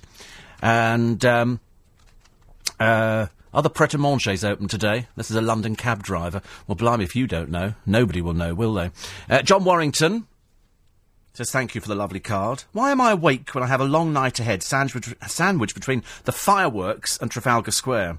Because John's going to be with us tomorrow on the programme, but he has to work. I think he's going to come in direct from... He'll finish at 6 o'clock tomorrow morning, so he might as well come in here and have some cups of coffee, keep himself awake, because he's going to be working all night, but the crowds around where he is are going to be absolutely huge. Bob in Wandsworth Says nobody else in the media gives it the attention for the London Parade, and we, the Ducati Owners Club, will be parading on our beautiful motorcycles. The crowds are fantastic and the event's beautifully organised. Hope to see you there. I might actually, when I finish, because I finish at 10 tomorrow morning, although I should be rushing home to sit on the settee, enjoying every minute of it. I know it seems a rather strange thing to look for. You know, but it's like having... I remember when I bought my new memory foam mattress. Climbing into bed all of a sudden became an experience, and I quite liked it, actually. I've got into some very, very strange things. Do you know, there's a couple in the paper today, a couple of children, an 11-year-old and a 15-year-old, not in this country, mercifully. They doused their mother in petrol and set her on fire in Florida. Why? Because the mother had told the 11-year-old off for smoking cigarettes. You get some incredibly stupid children, don't you? It is just absolutely unbelievable. 84850 steve@lbc.co.uk. The amount of people who now want to get... If we talk about food, they now want to go out and eat food. And I could eat a curry now. Barbara says... There was a time when they showed the New Year's Day parade on television. No, they only showed highlights. They never showed the whole parade, because it goes for too long. It's the same as the Lord Mayor's show, only much, much bigger. The Lord Mayor's parade, which is in the City of London, is done, and all the livery companies do it and things like that. When you go to the New Year's Day parade tomorrow, it'll be a lot of marching bands. There'll be about between 10 and 15,000 youngsters coming in from America. They'll have been here. They arrived... probably about 3 days ago. They'll be staying in all the hotels. Most of the hotels around Kensington will be full up with them. Down by Tower Bridge, they'll be there. And they organise different parades. So there's one going on in Paris, I think there's one in Spain, and there's one here. And they generally do I don't know if they still do the concerts, because I haven't hosted those for many a year now. But what they actually do is they come over here, they save up the money for their hotel, they get a good deal at the hotels, and they arrive in London just purely to play in the New Year's Day parade, which you consider is actually quite a big deal, because many of the kids have never been outside America, because most Americans do not possess passports, which is quite bizarre. You would think that they would, but they don't, because they've got everything in America. You can ski, you can go on the beach, you can do everything. So the amount of people I used to speak to every year who I said, "Have you ever been to London before?" No. And you get families, no, never been here before. What's it like? Kind of cute. They like cute. Everything around, because it was all in one area. You know, you can go to Parliament Square and you can see all the history there, and you've got Westminster Abbey, and that was kind of cute little church, you know, kind of busy and kind of expensive. But the one thing they were all happy about was they found McDonald's. There was like a little slice of home, McDonald's. I said, "Thank you so much for giving it to us." We were all thrilled. And they gave us Kentucky Fried Chicken, and they gave us all the fast food stuff that we never wanted in the first place. Small wonder our diets have been changing over the years. But they loved London, and I'd say to them, "Listen, just walk up here around the back of the Central Hall, Westminster, which is where we used to do the concerts. There is, you know, some fantastic bits of Dickens London which still survive. The UK's contribution to fast food? Wimpy. Didn't that come from America? Was that not... I think Wimpy was American. Because it came from... Yes, I'm pretty certain Wimpy was... I didn't think we invented it. It must have come... Little Chef could have been ours. I used to love going to a Little Chef. Didn't Heston Blumenthal take them on, I think, and start sort of zhuzhing up the breakfast? Whereas all people want is a fry-up for breakfast. If I start talking to you about fried bread, and I start talking about sausages and bacon and beans and stuff, you start going, "I wish you'd shut up with the food stuff," because we're quite hungry. Other people we lost this year: Alan Klein, former Beatles manager, died in July, aged 77. Danny LaRue, of course, I mentioned before. Wendy Richard, Tony Hart. I saw a lovely piece on the television about him the other day. Patrick Swayze. Larry Gelbart. I didn't know anything about him, but he was the man who wrote MASH. Lady Nikki Chapman, disabled rights champion, only 48. I think anybody, at any age, I think it's just ghastly when people go so young. Lovely Maggie Jones from Coronation Street, of course. Roy Disney. I always used to think he looked like Walt. He was 79, died in December. And David Taylor, the Labour MP, died on the 26th of December, aged 63. I think he was out walking. And René Pagliari. Remember who he was? He was part of René and Renato. Save your kisses just... Have you seen all these adverts on the television, this bloke? You know, go compare, go compare. He's apparently an opera singer in real life. I'm not sure if he actually has a moustache that looks like that, but they're obviously capitalising on it in the same way that all the other people are capitalising on the Meerkat.com. compare the market.com, compare the meerkat.com. And it's funny, isn't it? I quite like them, especially now there's outtakes on YouTube. At the end of Shrek, the movie, if you look at the extras, they've got outtakes. I think, how can there be outtakes? It's a cartoon. It's ridiculous. 84850 steve@lbc.co.uk. Lots of glitter and glitter. That's Glitz TZ and Glitter ER in the Thursford show. It's a Christmas celebration. Lovely. You mentioned Mike Dickin, great presenter, sadly missed. My God, he could drink. My God, he could drink for a long, long time.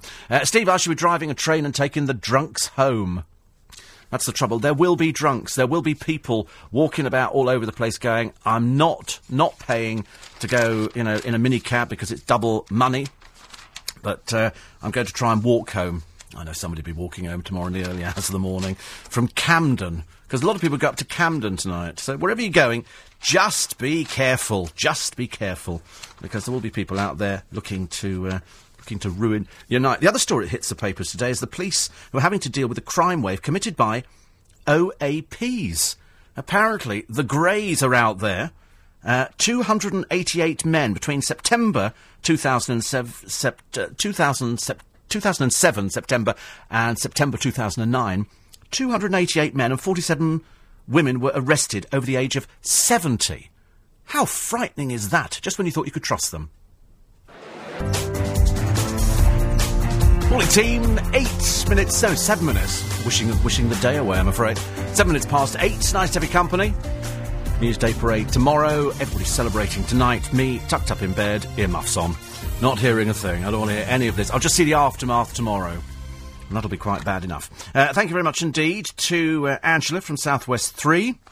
Very nice card. A lot of cards arrived in late. And apologies, actually, to people who've written in saying, can you send us a signed photo? We don't have any signed photos. We do have photos that you can download from the web, but we're still waiting for those to be selected. I think Ashley's going to go through them and pick out the best ones, because they photographed all the global presenters. It was a long period of time, and I forget how many photos they took. Thousands of them. And you can see the results on the LBC website. But they're now deciding which ones they're going to put forward as that will be the official picture of Nick Ferrari, the official picture of James O'Brien, the official picture of Jenny Barnett, whatever. Sue says, thanks to my new DAB radio, I'm listening to you in North Yorkshire, where I'm visiting my mum Stella, back in London on Saturday. And Warren says, we're all 2.5% poorer from midnight. VAT goes up. Yes, I'm not sure how it's going to affect anybody, really. The only good thing, because I pay VAT, and so I'm on a flat rate for my VAT, which is actually quite good. I quite like the idea of flat rate, because frankly, like most people, I know nothing about tax and nothing about VAT. That's why you employ an accountant to do things for you. And strangely, most accountants who deal with tax are former tax inspectors. My accountant's a former tax inspector, so they know all the things to do. I was having a long discussion with James O'Brien about this last year, and he said, oh, it's dreadful this year, so I've got to pay so much tax. I said, well, actually, I've got a fairly light year on tax for some reason. He said, oh, well, how's that possible? I said, good accountant. Good accountant, worth their weight in gold. Do you remember, was it the Vesti family or Dewhurst the Butchers who one year, I think it was the Vesti family who paid £1 in tax? Because there were so many things that you can do, and if you're a presenter, especially if you're on television, you can claim for your clothes, your car, your petrol, all sorts of things, because if you have to go out and do shows, you've got to have clothes to do the shows in, so you claim for that. But a good accountant, worth their weight in gold, let me tell you. But now the VAT's going back up, I shall have to remember to change the invoice, to go from 15% to 17.5%. Steve, the bloke who sings on the ads, really grates on me. I turn the sound down. I quite like him, actually. He's a cheery little soul. Go compare, go compare.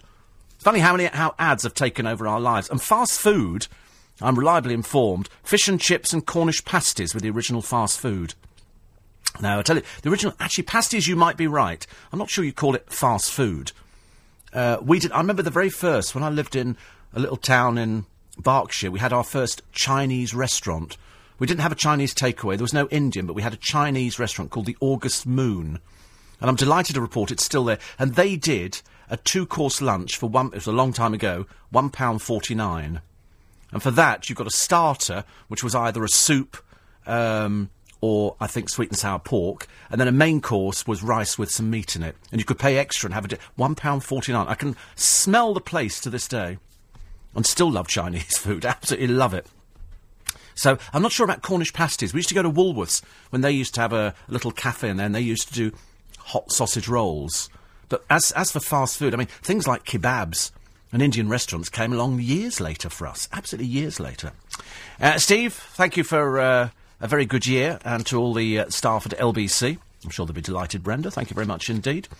We did mention the King of Pop, Michael Jackson. I think it was just one of those things, wasn't it? I don't think anybody believed Michael Jackson. I remember practically a whole day on LBC devoted to Michael Jackson.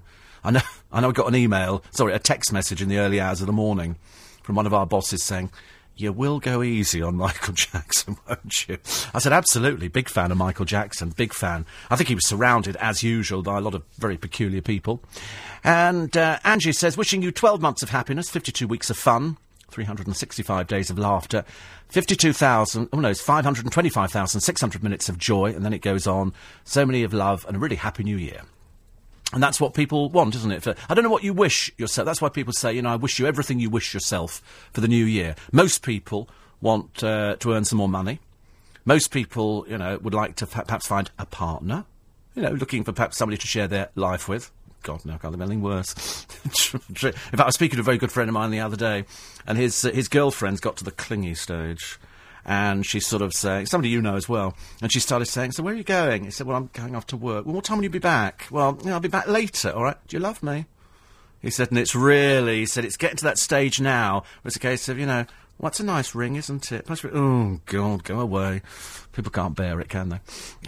Maggie reckons the Newsday Parade did used to be shown live, not by this company, and certainly not with all the stuff that was on this. 30, 40 years ago. Certainly wouldn't be Bob. I don't think so. Well, not as far as I know. Steve, there's a company advertising on the television with over 2,000% APR. Yep, I think it's 2,360% APR. And that's a legal loan shark. Absolutely. Legal is the word that describes it. It's totally legal. If you choose to go to them, that's what their APR is. They advertise it. Most places are just terrible. Absolutely terrible. They really are. Jenny, morning. Sarah in St Albans says, "Thank you for putting a smile on my face every morning after a pretty tough year." Had a lot there. And my mum is a huge fan. She's a nurse. Her name is Marianne. That's from her eldest daughter. Is it Mikal? I think. Mikal. So there you go. Thank you very much indeed. I was looking back at some of the stories the other day at the best woman of last year, or the best woman of this year, I think would be Joanna Lumley, I think for her work with the Gurkhas. The worst sight was the Calendar Girls getting their bits out yet again. Top hate figure. Again, there's a bit of a contention on this one. The top hate figures from last year. Jordan, Nick Griffin and Jedward.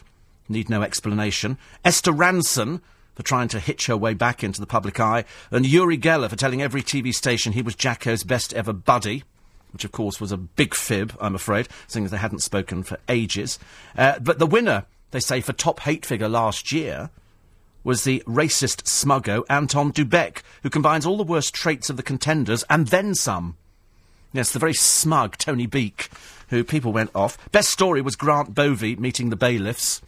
This was after Grant Bovey had threatened legal action against anybody who said his company was going under. And then, of course, we had the dreary wife, Anthea, who droned on to anybody who'd listen. I'm sure she's absolutely lovely, but frankly, people got a bit bored with her saying, we've had to downsize to a £6 million house. That served her no... Perhaps she'll turn up in the Big Brother house. Oh, no, she's already done it, hasn't she?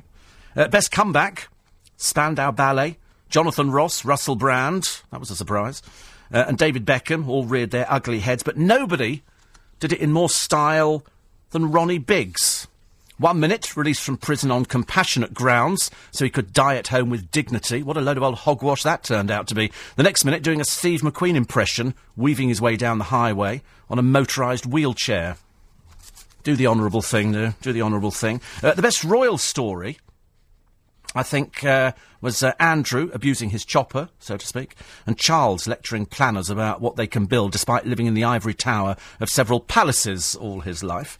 Better, Simon Cowell, reliving an encounter at a recent royal variety show where the Queen ignored me and her husband called me a sponger. Lovely. I love things like that, actually. It's quite good. But worst person of the year, as I say, has to be poor old Jordan. Unattractive, desperately lonely, and the best she can get in the man stakes is somebody who dresses up as a woman. I mean, I really don't know where we go after that. Best man of the year, I think, actually, would have to be Peter Andre. Peter Andre gets the award because people say he finally did the honourable thing. Unfortunately, we've suddenly realised as he's turned up on a few chat shows and a few shows over Christmas that he's got no more talent than I've got in my little finger. And that's why, of course, he was on the downer when he had to go into I'm a Celebrity, Get Me Out of the Jungle, so he could relive or revitalise what little career he had beforehand. Now it's just coming over as a little bit sad, I'm afraid. 8:15. Check on the news headlines with Tom Cheel. The Foreign Office is playing down. Steve Allen. Morning, everybody. Barbara says, sorry, slept in a bit this morning. It's a nice thing about people who listen to LBC. They write in and apologise to you when they haven't listened for a while. I remember telling the story on stage, actually, of a lady called Ivy Hartley, who wrote to LBC and wrote to me in particular over years, and she would write, and if she missed a week, she'd write and apologise the following week and say, I'm terribly sorry, I've been away at my sister's, or I've been doing this and doing that. But I never knew anything about her, and I told the story on stage last year. And then I get a letter, and I always recognised her writing. She wrote in ink, which is very rare in this day and age. Not many people write in ink. They normally use biro, because nobody can be bothered to fill pens up. And she wrote, and there was a letter from her, and a letter from somebody else, and it was her sister. And she said, sadly, Ivy's died, but she wrote this letter, quite clearly before she died, and asked me to pass it on to you. And so I got this letter from her, and she said, when you read this, I won't be here anymore, but I just thought I'd let you know that I listened all the time to LBC, loved hearing the programme, and you became like family and friends to me and everything else. She said, but I've been ill for some years, which of course you don't know, do you? You get a letter from somebody, you get a card, you don't know anything about them. It's only because LBC have had so many get-togethers of the listeners over the years, and we've had the shows, that you get to see people. And then people say, I've been listening to you for 25 years, I've been listening to you for 30 years. And the one thing I can absolutely guarantee is that some people, certain people, let's just call them disturbed people, have got actually ruder. Some people are really, they're not all there in the head department, they're a bit sad and a bit lonely and a bit stupid. And those people are out there. But luckily now, the courts have started opening up, so anybody now who writes anything on an email would be a fool. Because there's a certain section up at Notting Hill Police Station where that's all they do, run by a friend of mine called Mark, and all they do is deal with people who write most peculiar things on emails and send them to celebrities and people like that, and they take them into court. They just absolutely annihilate them now. Barbara says, I heard you say you like mussels. I'd still prefer an olive in my martini. I wish somebody could sell an olive to me better. I can't. I've looked at them. I've been down to the markets. They've got different olives. I've been to Christmas markets, and they've got olives with pimento in, and this. Try one. Oof, no, thank you. It's like cheese. The only cheese I do, I'm afraid, I'm a bit heathen. I do British cheeses. I don't do anything that's soft or squidgy, anything that's got veins in it, anything that pulsates or moves. I don't do anything that's deep fried. We don't do any French cheese or any of that kind of stuff, and anything that smells we don't do. So I'm kind of stuck with red Leicester and cheddar. I used to do Edam until a friend of mine said, don't bother doing Edam, it's really fattening. Well, I quite like it. Oh, I'll tell you what we've forgotten to do. What have you forgotten to do? God, look at that. You get so captivated. Roger, I tell you what we'll do. We'll speak to you after 8:30. We'll call Roger after 8:30. Otherwise the poor soul won't have any chance. Most pointless event of last year. What do you think the most pointless event of last year was?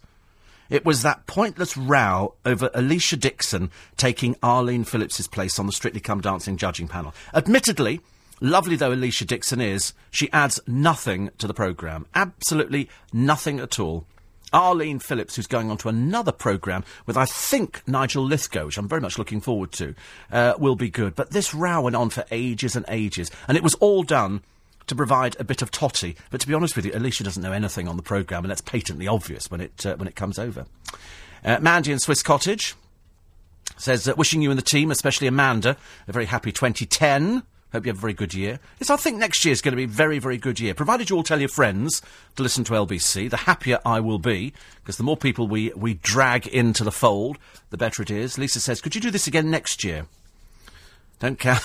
No, next year I've decided I'm taking Christmas off. I'm going to go away for Christmas next year. I say that now, I won't, actually. I probably won't. And, Steve, I've seen that ad for 2,365% APR. Totally insane. But as long as they tell you what it is, you're under no illusions whatsoever. I mean, if you're that desperate, and these people prey on the people who are desperate, because if you wanted money, your first port of call would be the bank.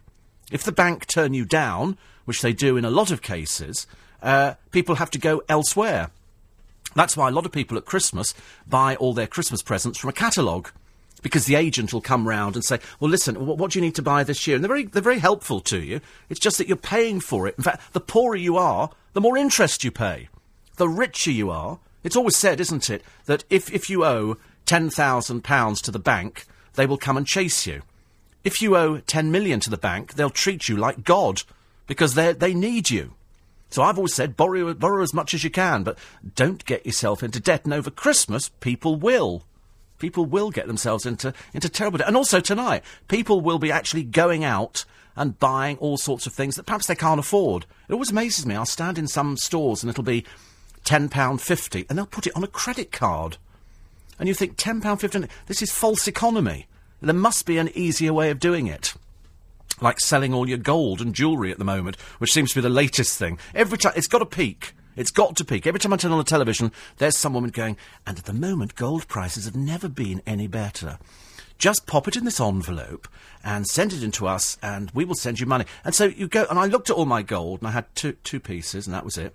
And I thought, I'm not going to pop this in, because you've all got an idea of what you think your jewellery's worth. Let me tell you, they're scrapping the jewellery. They're not selling the jewellery on, it's being melted down and made into ingots. So what you're getting is scrap value. So people go, oh, if I send all this in, and then you've got some balmy woman on one of them going, and I got £400. I think, yeah, most of you will be lucky to get 100. But that's what they're relying on. They're relying on people. I mean, who can ever have scrap gold jewellery, for God's sake? Surely every piece you've bought and you love. You don't. It's like saying, you know, have you got scrap gold silver? No, because it's worth diddly squat. They want gold because they melt it down and they make it into ingots. So that favourite ring that some wizened old aunt gave you about 40 years ago is probably not worth very much at all. You know that because you've seen the Antiques Roadshow and you've seen how little money these things... And they go, and this here... And they showed something beautiful the other day on one of the... can't remember, it might have been Antiques Roadshow, and it was something made by a prisoner. And it was a battle scene, but done inside a globe light. It was absolutely fantastic. The detail, he said, I've never seen detail like it. He said, this is so rare. And it had houses all made out of foil, but tiny, tiny figures, and you viewed it by holding it up to the light. And there were soldiers with bayonets, and you could see who the Germans were because of the little spike on their helmets. It was stunning. It was absolutely... And he went at the end, and I'm thinking he's going to say this is 10,000 quid. And he said, this is probably worth... Oh, here we go. He went, probably up to £1,000. Really? Hardly worth bothering. I would never sell my gold watch. I have 4 watches. I have my watch that I wear all the time. I've got my father's watch. I've got a watch, I can't tell you where it came from. And I've got another watch as well. So I've got 4 watches. Sorry, what about the other one? Yes, there'll be a story to do with that. We'll do it on stage, I think, maybe. But, no, I always wear the same watch. But I wore my father's watch for ages. But then I bought myself this watch, which is only a Raymond Weil watch. It's not really that expensive. Because I looked in a jewellery shop the other day, and they had all these Rolexes, £8,000. And I thought, if I had that much money, would I waste it on a watch? And I thought, yeah, probably. Nick Ferrari's quite, or a second-hand Bentley, you're quite right, actually. The second-hand Bentley would probably win. But Nick Ferrari's keen on watches. He obviously likes it, because when he saw mine, he likes Breitling, doesn't he? I thought, are those big, chunky things? Yeah, because he looked at mine, he said, oh, it's a nice watch, isn't it? I said, oh, really? It's quite cheap, you know, as watches go. About 600 quid. And it's roughly about the same. Which actually, but that's the only thing I've ever bought in the last 15 years. Man watches. But I do like Rolexes, but I could never justify spending £30,000 on a watch. I mean, that is just ridiculous. And also, I don't think Rolexes are less accurate than cheap ones. I know, but it's the fact you've got a Rolex, isn't it? I've got a fake Rolex at home, but frankly, I can't wear it because it makes my wrist green. But and they now do them. The fakes are really good. But then, you know, if you're sitting there, what do? You hang your watch out the side of the car, you go, oh, look, I've got a Rolex. It tells the time. You know, I can go, oh, look, it's coming up to... Well, actually, I can't on this one because it only does the main figures and I can't read very well. It's coming up to sort of 28 minutes past 8, and you think, well, you know, any watch will tell you that. It even tells me on my phone. I turn it on, and it goes, it's 8:27 now, you see, so not even my watch is accurate. Ridiculous. But would I buy that? I saw a Dolce & Gabbana one the other day, which was studded with all diamonds and jewellery. And I think Swarovski make one, or Swarovski, with all these things. And I thought, perhaps I'll buy that, because Paul Savory bought me one from Thailand, and it's all studded with jewels. It's all fake, but it looks fantastic on stage. It sort of glitters, and it kind of fits in with the jackets and all the other things. So that's good news. But apart from that, I couldn't justify spending £30,000. I'm not a footballer. I'm quite intelligent, and a lot of young people don't wear a watch because they use mobiles. So that's it. And so that's why so many kids used to read about them in the paper. Oh, so-and-so got mugged for their thing. Nobody dare try it with me, I tell you. Welcome to DFS. This is LBC 97.3. I love that music. I don't know what that last track was. Was that Calvin Harris or was it somebody else? Whatever it was, I loved it to pieces. Anyway, 21 minutes to 9. Roger Foss. Good morning. Good morning, Steve. How are you? I'm very good, thank you. Very good indeed. Yes, you sound on top form. I'm not in such top good form because I was eating my muesli yesterday morning and one of my crowns popped out. So if I'm lisping a bit this morning, that's the reason why. Do you know that you can go to... A friend of mine had exactly the same, Michael, my friend the hairdresser, and he had a crown fall out as well when he was eating something, and he went to... Where did he go to? It might have been a chemist, and he bought this kit where you mix these two glues together, like a bit of araldite, and he said he glued it back in. What, like a bit of super glue for dentists? Well, I have heard of people who have used super glue. I couldn't recommend super glue, but you can glue things back in. Oh, no, well, my first New Year's resolution is to go and see my dentist on Monday morning. Yes, and have her fit it or do whatever she has to do. Yes. But yeah, I thought, well, this Alpen, they certainly put some very hard nuts in it. Then I realised what it was. Sometimes they're not nuts, are they? Sometimes they're like bits of metal, I've discovered in it. Not bits of metal, but sometimes there's something so hard in there, you think, oh, my God. I ended up losing a bridge on smoked salmon once. Oh, really? The whole bridge fell out because of the suction for some reason. Ah, that's what it is it? It's not hard things that you're eating, it's things like muesli and smoked salmon and all that stuff. Yeah, there's nothing worse than ending up with something over a holiday period that you need to go and see the dentist, and of course they're all enjoying themselves holidaying. Do dentists do their own teeth? Oh, I'm sure they do. I think my dentist must do. She's brilliant, actually. She's cured any of those fears that one might have of going to the dentist. Yes, I like my thankful dentist. That it's not a crown at the front or something like that. Otherwise, I just wouldn't go out. No, it is true. The worst thing I've ever had, I think, about 20, 30 years ago, was an abscess. Oh, dear. Oh, that was dreadful, where they have to drill up into the tooth. Oh, don't talk about it. Oh, no, don't. Oh, no. Horrible. Just be careful. Then you end up eating on one side of your mouth and not the other one. Oh, yes. Oh, dear. Well, I'm talking on one side of my mouth at the moment. Oh. Not that you can tell, actually. If I hadn't told you, you would never know, would you? You're not in pain, though, are you? Not at all, no. Not at the moment, anyway. Not at the moment. Sure, it won't be. Right. Now, we must talk about, and what we'll do, we'll talk for a couple of minutes, then we'll take a break, then we'll come back and talk more. Oh, OK. This Get Into London Theatre, which starts 1st of January, tomorrow.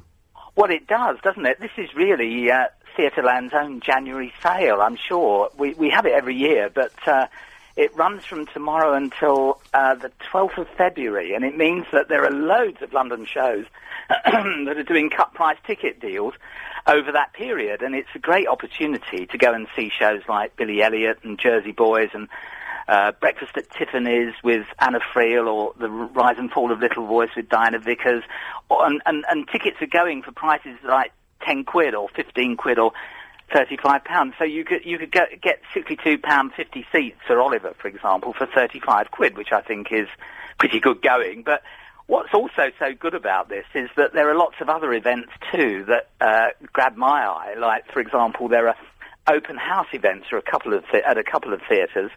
At the Ambassadors Theatre, you can go there, and I'm not sure what they're doing, but Stomp's on, and they'll open the doors to the general public there one evening before the show. And the same at the Victoria Palace, where Billy Elliot, of course, is on. And there are also dancing and singing workshops, and I thought, I might go to one of those. Go to a singing workshop and come out as another Susan Boyle or something like that. Oh, dear. Not sure about that. Yeah. One's enough. Yeah. With a tooth missing, I know.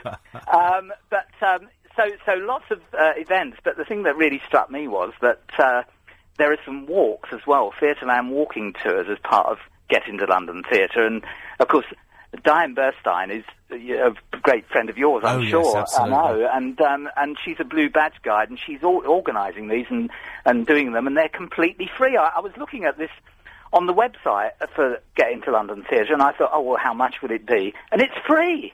It's free! There are apparently there are 30 places on each of these walks, and there are 4 of them during January, and the dates are on the website, and it means that you've got a Blue Badge guide, Diane Bernstein, taking you around London Theatreland and looking at the history of the theatres and the district and the area, and I'm sure she of all people will know everything there is to know, really, about Theatreland. Yeah. And so you go to all the theatres, but you also go to places like the Actors' Church in Covent Garden. Covent Garden, yes. Yeah.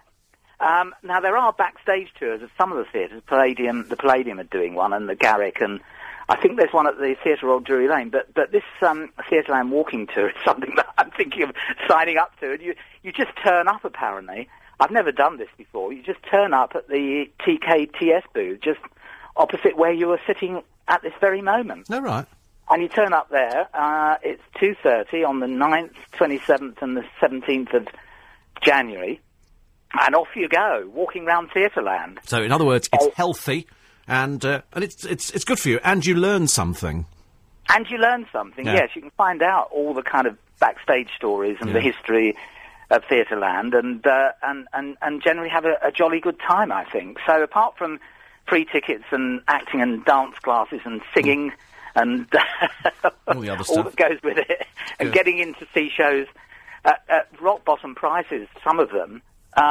It's a great thing to do, and of course it ties in as well with Theatreland booming. All right, hang on a minute. I'm just going to take a very quick break for the news headlines.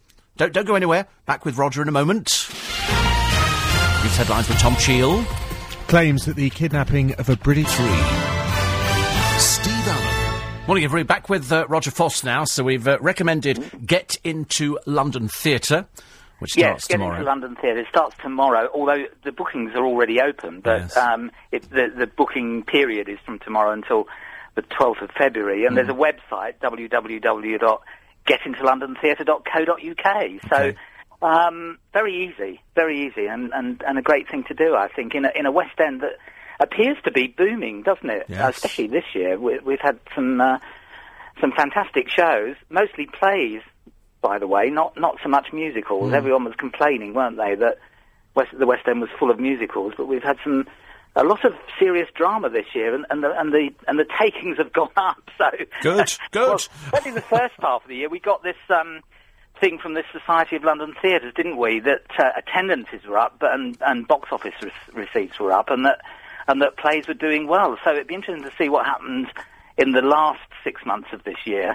Whether it's like you walk through the West End at the moment in the evening, and theatres are all milling around, people milling out of them or going in or whatever, and you think, well, recession? What recession? Yes, I agree with you. People want to go out and either enjoy themselves or get their teeth into some very serious play. So we've had all the Jude Laws and the Lenny Henrys and the Ian McKellens and. Well, it's now Sir Patrick Stewart, isn't it? He's gone all posh on us. And also Sir Nicholas Hytner. Oh, yes, I'm pleased about that, actually. Yeah. Nicholas Hytner running the National Theatre. But I'm also pleased that Phyllida Lloyd got a CBE, because, of course, she directed Mamma Mia. She did the stage show, but then went on to do the movie. And and Margaret Tyzack, too, one of my favourite actors. Pleased about that, too. Been around for so long. For goodness sake. I mean, it's about time, isn't it? Well, yes. Actually, I must just mention, because it's my big bugbear, because we're in Leicester Square, and we have the official half-price ticket booth here. Around the outside, there are lots of other places which also claim to be the official half-price ticket booth, which they are not. And if any of them say that they're offering half-price tickets for Wicked, it's a blatant lie, because Wicked don't discount their tickets at all. The tickets they're selling you are the worst seats in the house, right at the very, very back. Yes, I agree totally. It's almost like the equivalent of being mugged, actually. It's something that, I don't know how these places get away with it, but they make it look. They use the word official, yes, or whatever. And it 4 makes of them it round look here. I okay. can see them from here, and they have people in jackets standing there, go official half-price ticket booth, and they're not the only. I wish that we could appeal to. I feel like going up to all the people in the queues, going, these are not official half-price ticket booths. It's round there in Leicester Square. I know, and you Not see here. people. They, of course, they prey on visitors to London and Yes. tourists and people who haven't booked in advance, because lots of people come to town having already booked their tickets. They come on coach parties or whatever, and special deals and hotels and things. But people wander around the West End and they see this and they think, oh, look, there's tickets, all cheap tickets of Billy Yes. Elliot or something like that. And they now And set you up. end There's obviously money in it because they set up in what can be described as a space 1 foot by 1 foot. Well, yes, that's right. And, yes, little tiny booths. Yeah. There's only one, and it's in the middle of Leicester Square, and people queue for it. The others are not official at all. It's the equivalent, really, of the ticket touts, which Yes. seem to have virtually disappeared now. But you see people looking very disappointed sometimes in the West End. No, They it's think illegal to call themselves official half-price ticket booth. They're not official half-price ticket booths. The only one is the Society of West End Theatre in Leicester Square. These other ones are touts round here. Well, they are, and I feel sorry for those people who go down that road thinking they're getting a bargain, then end up watching the rise and fall of We Little watched one Boy the other from day. It said, where you can't it see said properly. half-price tickets for Wicked. The Wicked do not do half-price tickets. They Yeah. do not do half-price tickets. They're not the official half-price ticket booth. What they're Yeah, selling is ticket. We didn't say they were illegal. What they are not is official. They're not the official half-price ticket booth. The tickets are real, but they're the worst seats in the house. What That's they're right. selling you are the crap seats. They're selling you. They're doing £18 seats for Wicked. That's the cheapest seat that they sell at Wicked. They don't sell them at any other price. Exactly. You can get cheap seats in any West End theatre. You can go and sit in the gallery somewhere Yes. in the upper circle at those prices. But You should only but what buy they from the get- official half-price ticket booth, not the other ones which are not official. Well, their allocation of tickets that they bought or got Yes. hold of would be the ones that nobody else wants. Absolutely. Yeah. So the real TKTS booth is fantastic. You can just go along there. There's always a queue there. There is actually. only All one. the Let me just things stress this move to the fairly producer this fast. morning. There is only one official half-price ticket booth licensed by the Society of West End Theatre, and that's directly opposite our front door. These others are not official ticket booths. That's right. Do you And know if where it go to is? What, the The real producer one? doesn't even know where it is, which is a bit of Oh, a he doesn't worry. know. God in But it's heaven. right. It's outside your front door. He doesn't know where it is. Doesn't he know what that little No, he queue of people doesn't. is? No, he doesn't. They're not queuing up for burgers or... He thinks it's a burger bar. He's got no idea. He thinks it's an offshoot of McDonald's. He thinks you stand Oh, there. yeah. At night time, of course, it becomes a minicab office, which is even funnier, which I didn't realise. Now, that's a new one to Did me, you know that? thing. I didn't know that. I looked at it the other day, and I saw people queuing up there, and I said to Yeah. someone, what's that? And they went, it becomes a minicab office at night. I You didn't book know your that. minicabs through there, yeah. Yeah. Oh, so you can get a safe minicab from there? Yes, yes. Yeah. Yeah. Oh, that's new. That ought to be on Diane Bernstein's walk. Well, I didn't know about it either. No, I didn't. I'll have to go along and check that one out and see if I can get a cab.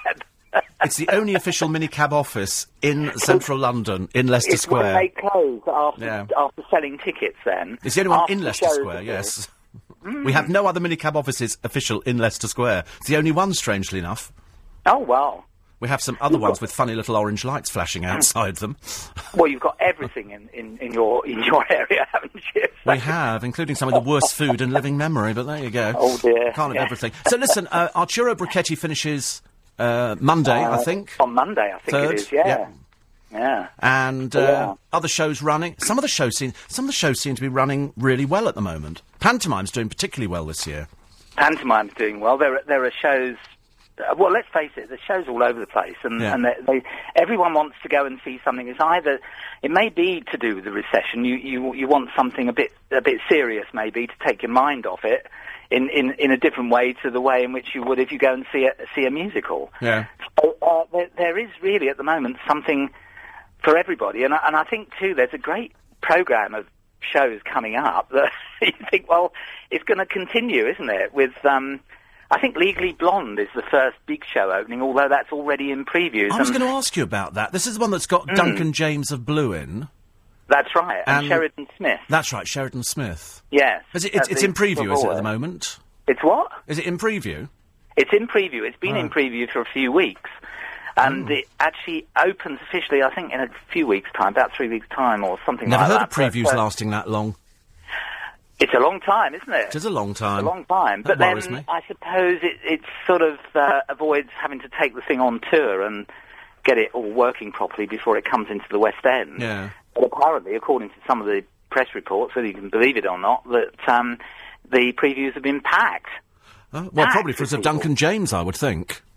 Well, I guess so. It wouldn't necessarily be the title of the show, I wouldn't think, and there are no songs in it that anybody particularly knows, although it was a kind of success on Broadway and is still touring in the States, but nevertheless, that's the first big musical, and there aren't really many musicals coming up. We've got, by the way, David Essex's musical coming to the Garrick, another theatre just near you.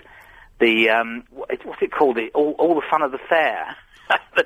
Which was the title of an album, wasn't it, he had? Absolutely. So I think, in a way, this is going to be a bit of a David Essex jukebox musical with songs like, what was it, You're Going to Make Me a Star and all of that thrown into it. I didn't see it when it was on tour, but that's one of the musicals. Which was taken from the movie Stardust, I think. Stardust, that's right. Yeah. That's right. So David Essex back in the West End, and of course the big one, not until March, is the follow-up to Phantom of the Opera, Love Never Dies, the Andrew Lloyd Webber musical, which means the Phantom has now moved from the Paris Opera House to go and haunt the fairgrounds of Coney Island. Oh, excellent. Do we know who's starring in that? Well, it's Ramin Karimloo, who was a brilliant Phantom, I think probably one of the best Phantoms ever, will be playing the Phantom 2. And Sierra Bogues, who was in one of the Disney shows on Broadway, Little Mermaid, I think. We don't actually know her that well here. So they're the two stars. But Niamh Perry, who was she wanted to be Maria in one of the reality shows on telly that Andrew Lloyd Webber was involved in for Sound of Music. Yeah. Niamh, do you remember her? Yes, I do, absolutely, yes. She's in it, and Summer Strallen, too, is in it. Oh, lovely. Both Andrew Lloyd Webber protégés. So it'll look fantastic. I've seen some of the imagery for it. The Coney Island Fairground look is going to be amazing. And I've heard at the launch one of the songs from the show, the fantastic Andrew Lloyd Webber opening, this amazing waltz that he's written. And to hear that in full orchestration was really quite something. Okay. So what the rest of it will be like, we will have yet to find out. Don't but worry. We'll be talking about it together, won't we? Certainly will be. Nice to have something to look forward to. Listen, have a very happy New Year. And you, Steve. And see you down the half-price official ticket booth in Leicester Square. Oh, yeah, I'll be hanging around there waiting for a cab. Get your cab there as well. I think I might start doing kebabs, actually. I'm going to get one of those mobile things. Everybody else is doing chestnuts and hot dogs. I thought I'd do kebabs. Oh, that's an idea. I hadn't thought of that. I can be the only official mobile kebab seller in Leicester Square. Yeah. I quite fancy that idea. Anyway, have a lovely time. We'll talk to you next year. OK, Steve. Take Bye. care. Bye. Roger Foss. And go check out that special deal for all people going to the theatre here in London. We Energy Saving Life. A sneaking feeling that people are going to freeze in the shit. It's so cold in here today. Move your little legs in here and just turn it up a bit. Because frankly, I'm going to have to put a jumper on any second now. So cold. I know Nick Ferrari likes it cold, but frankly, the boy after 10 this morning will be walking in here going, you watch, you're going to walk in now and get nice and warm. Not, is it? It's cold. Bitterly cold. Nice hot cup of coffee wouldn't go amiss. Anyway, so I'd mention that now. If I do it actually on air, the official coffee machine at the top of the corridor I'd like you to use. I don't want to use any of the other ones around the outside. Chris and Sally from St Peter Port in Guernsey. Greetings from the avid Channel Island listeners. We make sure we wake up at 5 every morning. Must be quite a late day for you now at 6 minutes past 9. And quite literally, stumbled upon LBC by chance on the internet. Been hooked ever since. Which is what we like to hear. Thank you very much indeed. I sent my husband's wedding ring off from his previous marriage to the postal gold people. We got £15. I don't think they're worth very much, actually, all these things. I think people see somebody sitting there going, oh, you know, it's worth a fortune, you're going to get this, you're going to get that. I've got £400. I think that's That's very few and far between, I think. Very few and far between. Most people, it'd just be a, £100 or £50. Steve, another one here. John the Projectionist. He said, I want to pay tribute to the other Peter Moore, London's official town crier. I knew him for 38 years. Yes, I knew him, actually, very well. Anne in Richmond says, I miss Roger's take on pantos. Did he mention Richmond's Snow White? Have you heard anything about it? I'm going next week. I haven't, but they're always good, the pantos there. Always good. Always, always, always good, I think. One person won 10 million last night on the lottery. Was it you? Does it sound like it was me? It was you, was it? Yeah. I did buy a ticket, actually, at the last minute. Hoping, because we all become a little bit superstitious. And you think, if I buy it at the last minute and then don't think about it, perhaps it'll pick me. And then you think, it's 14 million to 1. And then I bought a ticket on the Euro Million, so that's 75 million to 1. So in other words, if every single person in this country, not just your street, bought a ticket, it's got to find yours. It does happen, but it's, as they say, it could be you. Steve, I saw Roger Moore being interviewed on television recently. He looked very old. Well, he is very old, I think. People do get old, that's the thing. And can you wish my niece, Joy Pack, a happy birthday today? Love, Aunt Joyce, and Happy New Year to you, Steve. So, Joy Pack, hello, Joy. So, I shall wish the same to you. A very happy birthday. And everybody else is celebrating today. Many, many happy returns of the day. One here that says, don't use super glue on the teeth. Because I had to have new ones made. The dentist was not pleased. Yeah, but you pay for it. Dentist couldn't care less. You go in there, it's like people who do their own car repairs. They go in there, they do their own car repairs, you screw it up, then you go to a garage and they say, who did this? And you go, I did. It's like people who cut their own hair.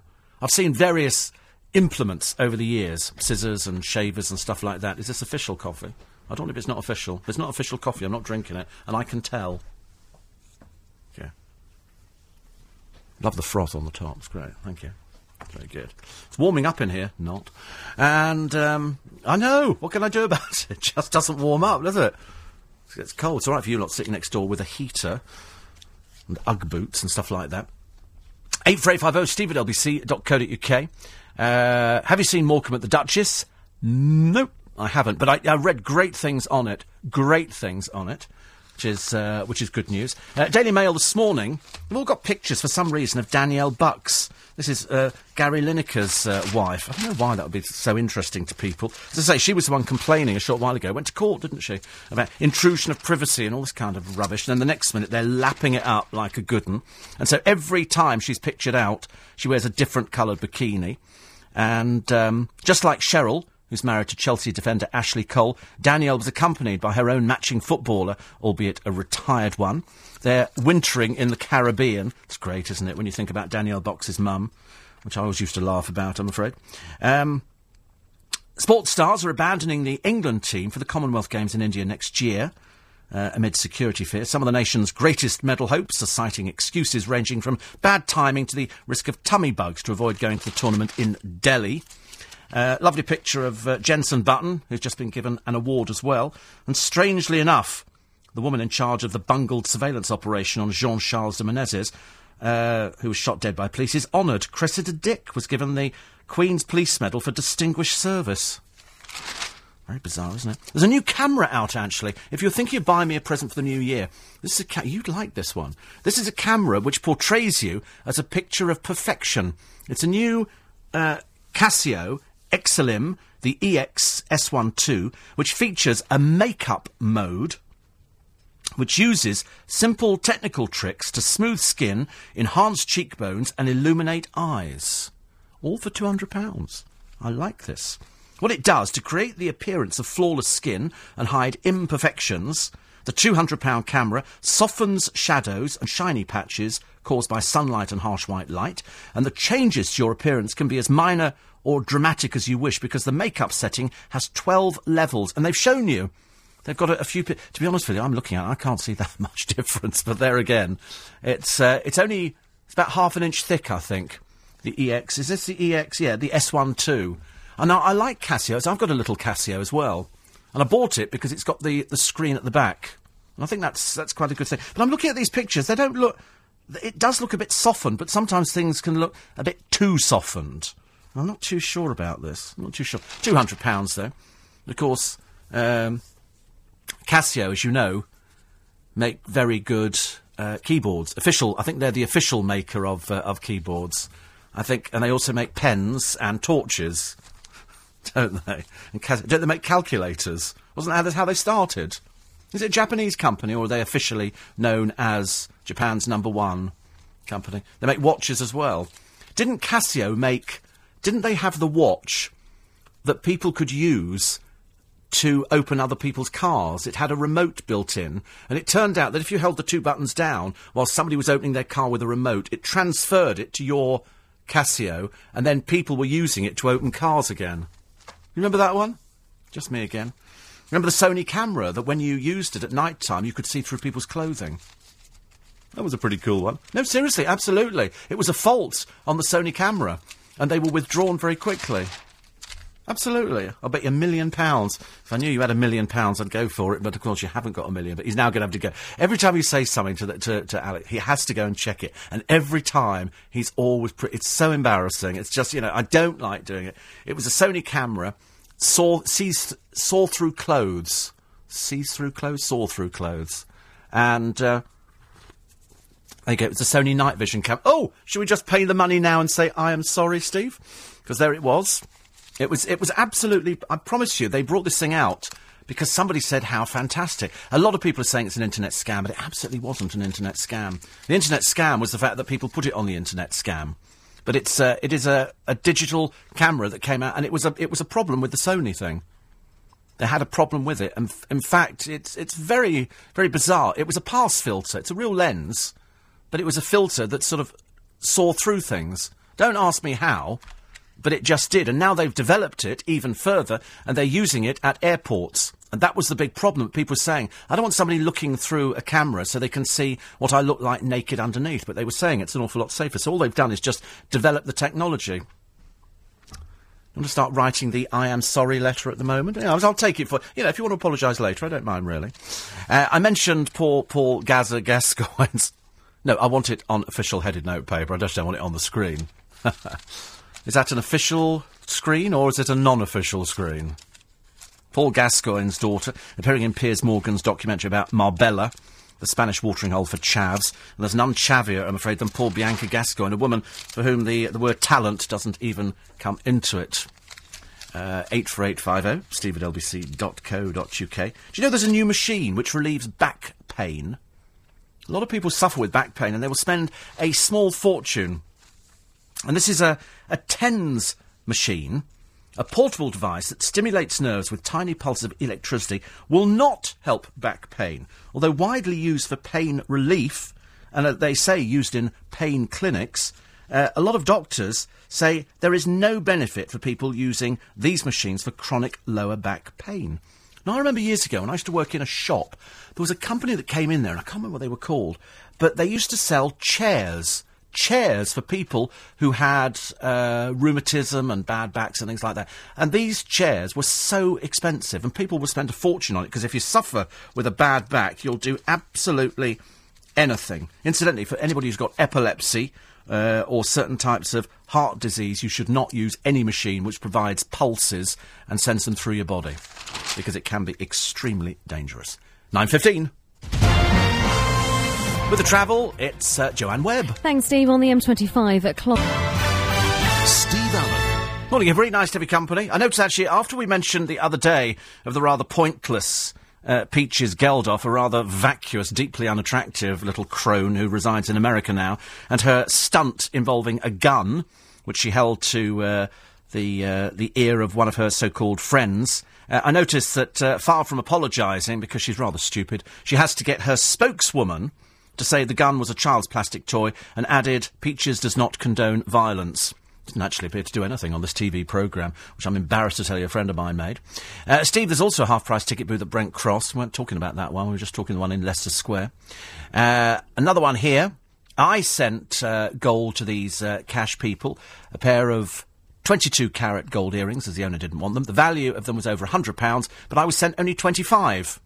So what you do, if you don't like the money they offer, they send your jewellery back. I don't know how long you have to wait for it, but normally it's a week turnaround, I think.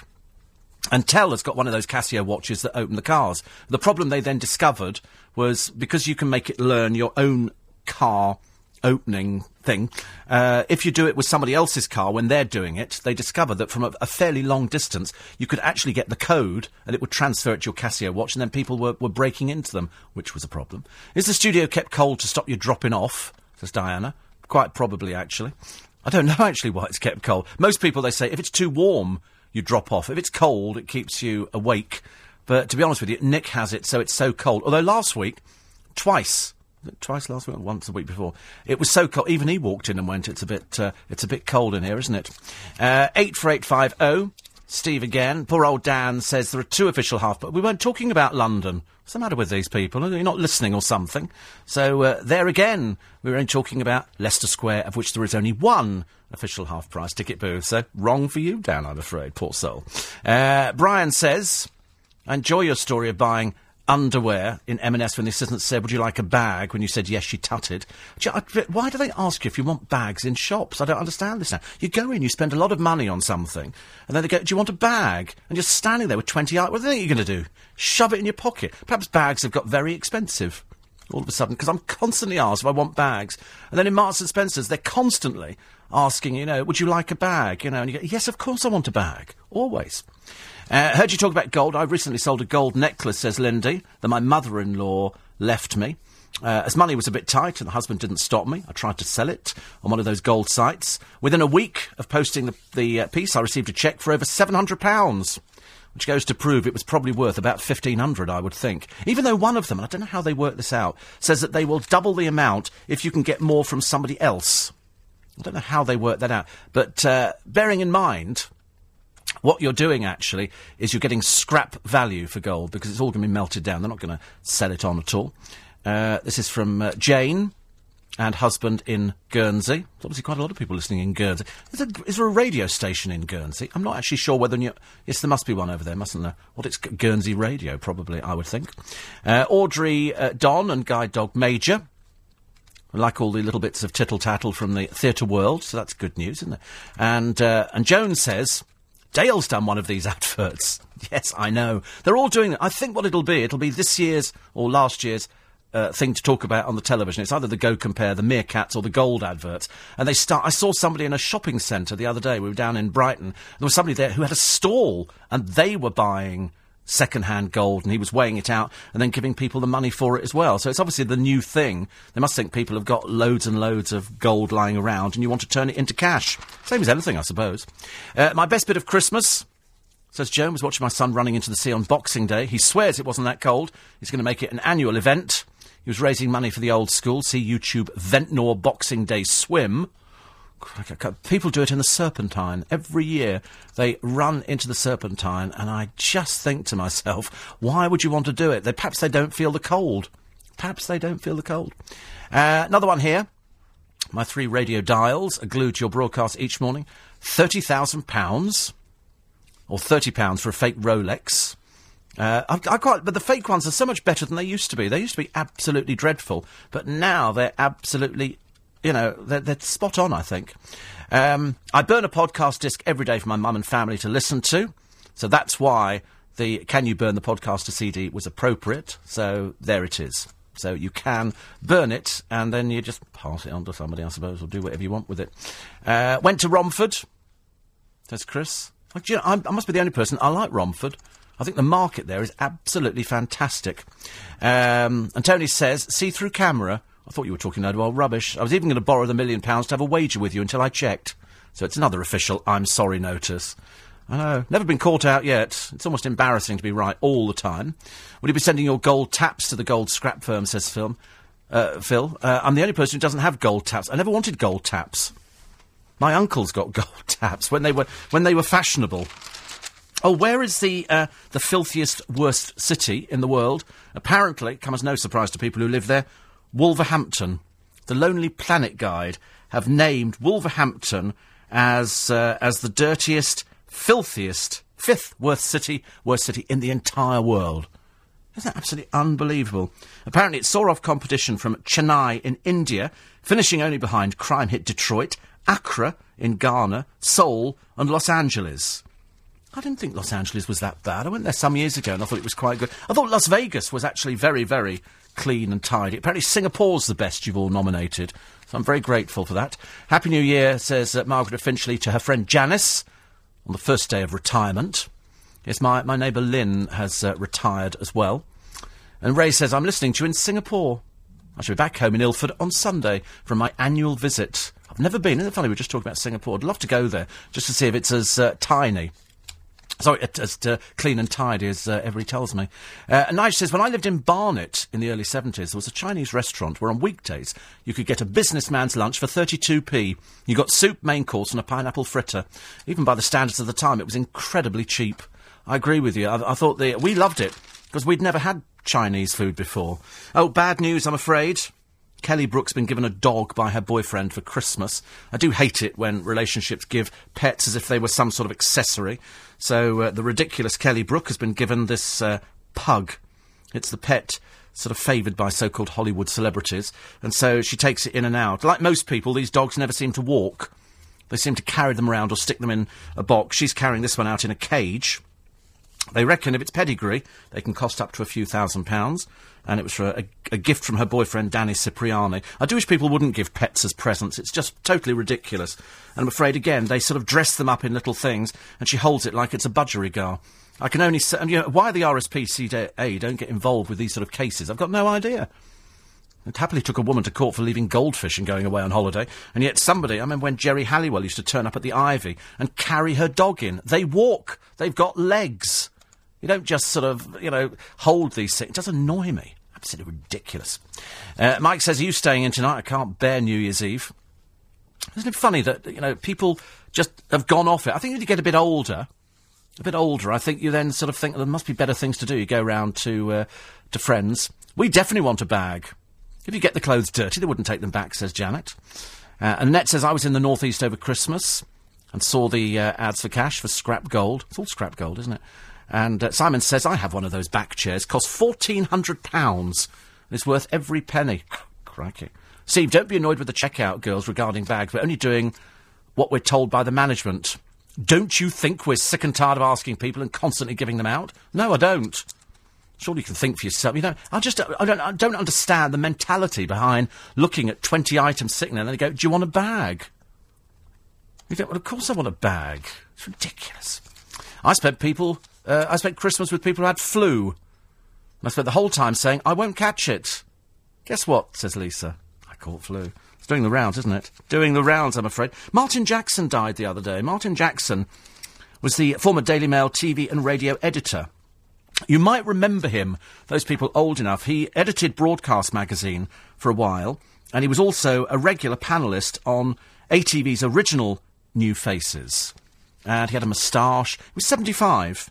And he started at the Ham and High in North London. Spent 21 years in Fleet Street. So he died the other day after a long illness. I remember him very, very well indeed. Very, very well indeed. So sad news there. And do you remember the Briton who was executed, Akmal Sheikh, in northwest China by lethal injection the other day?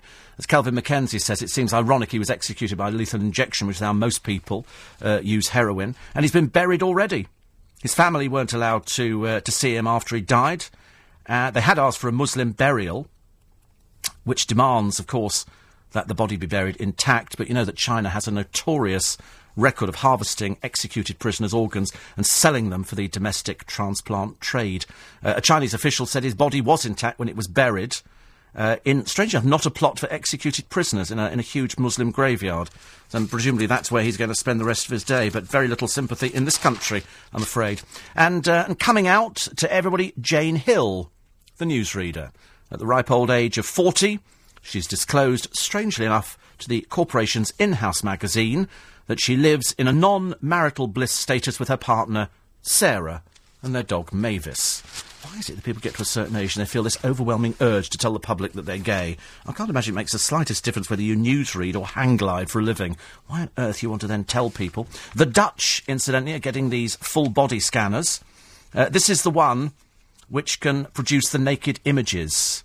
And it's already been trialled, I think, in Manchester or something like that. A lot of people say it's far too intrusive, but frankly, if it saves lives, then it's worth every single penny. And just in case you're thinking of going out tonight, 7 people died the other night in Derbyshire's Hope Valley as the big freeze hit the UK. So if you're going out tonight, the advice is wrap up warm, don't take the pushchairs. And, the Steeleye Span star, Tim Hart, died at the age of 61. Gaudet Te, I think, was their big hit single.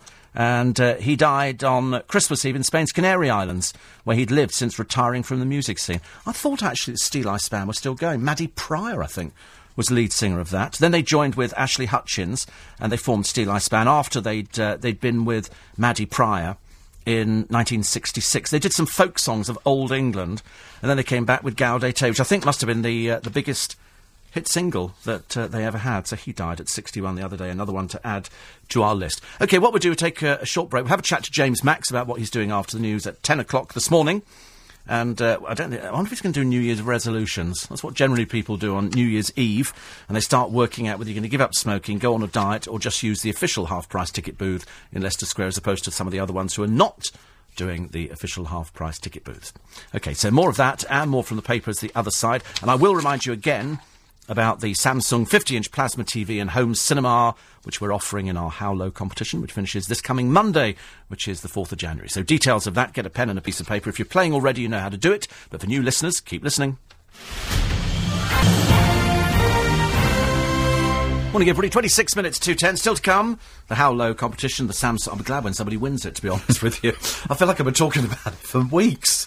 It's the 50-inch plasma and home cinema, but don't go for it if you've only got a small room, because 50 inches, you've got to be a certain distance away from the television, otherwise your eyes go a bit funny. OK. After news at 10 o'clock this morning, he's back, James Max, on this New Year's Eve. Yes, New Year's Eve. What a great day it is. Are you as unenthusiastic about New Year's Eve as I am? The older you get, I think all you see it as an excuse for young people to go out and get horrendously drunk. And I don't see that as a bonus in this day and age. I quite like the idea of saying, should old acquaintances, next year's going to be better than this year, but the drinking side of it, I couldn't care less.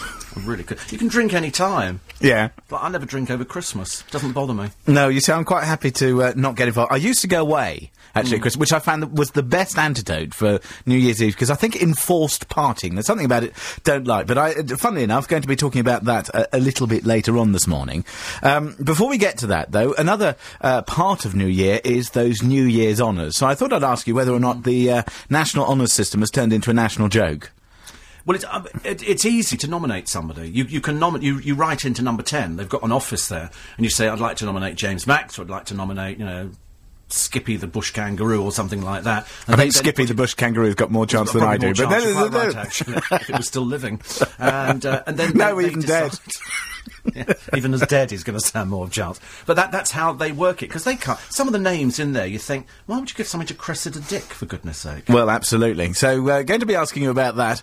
Also going to be asking you about the VAT rise, that I think, judging by a number of stories that are coming out, that retailers are saying in big, bold headlines, no, we're not putting up the prices. But actually, you might have noticed some price rises over the course of the last few weeks, because they've already done it.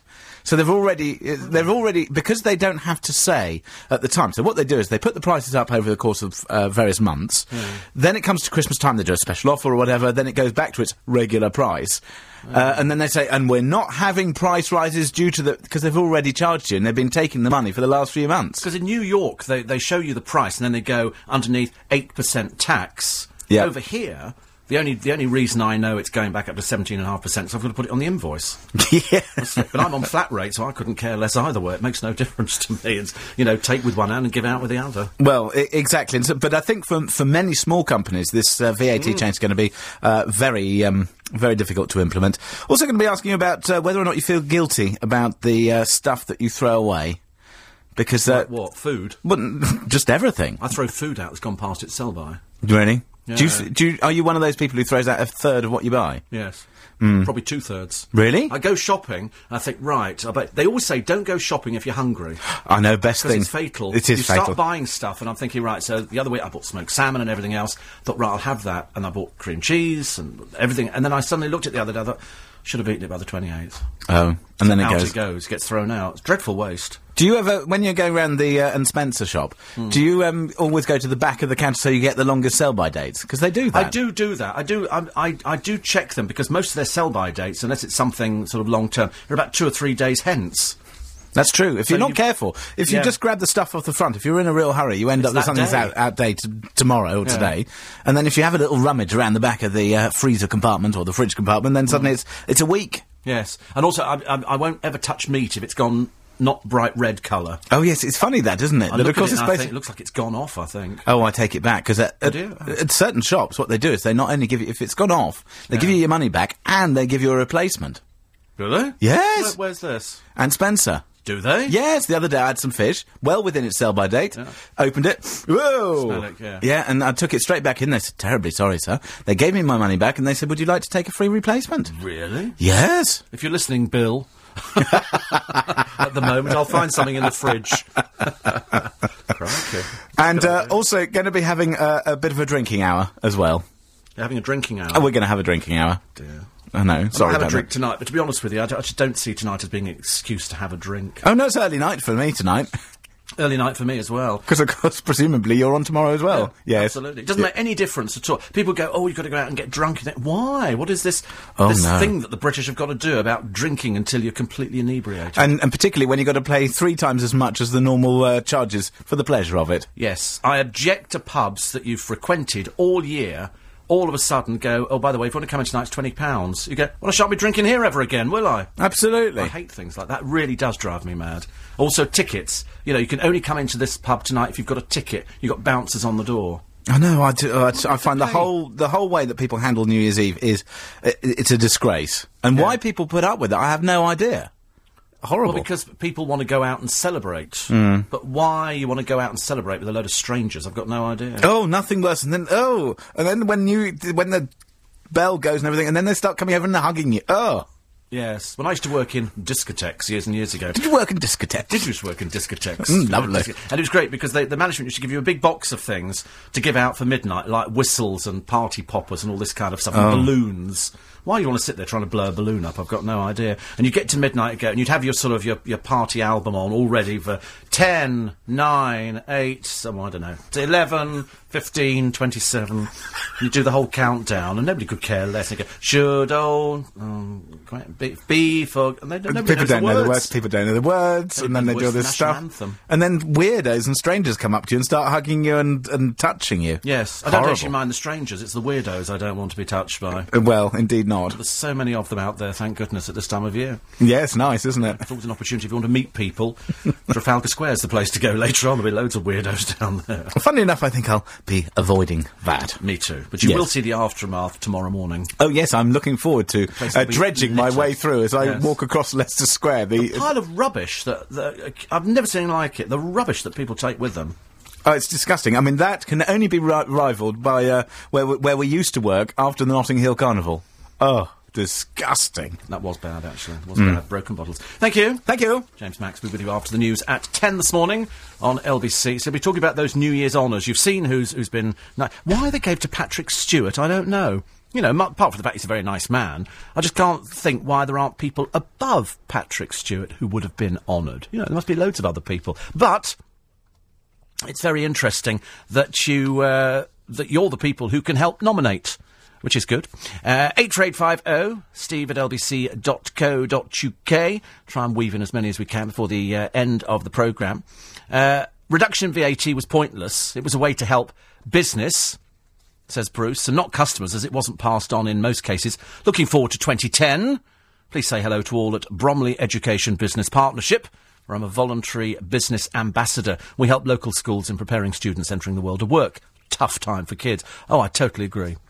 I can't think of anything worse than a kid who's at school at the moment who hasn't done particularly well trying to get a job out there because employers becoming far more fastidious about the people, whereas when I was getting a job, it was a lot easier.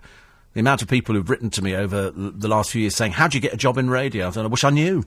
There's no hard and fast rule, but years ago, it was a lot easier. Noreen says, all around my hat.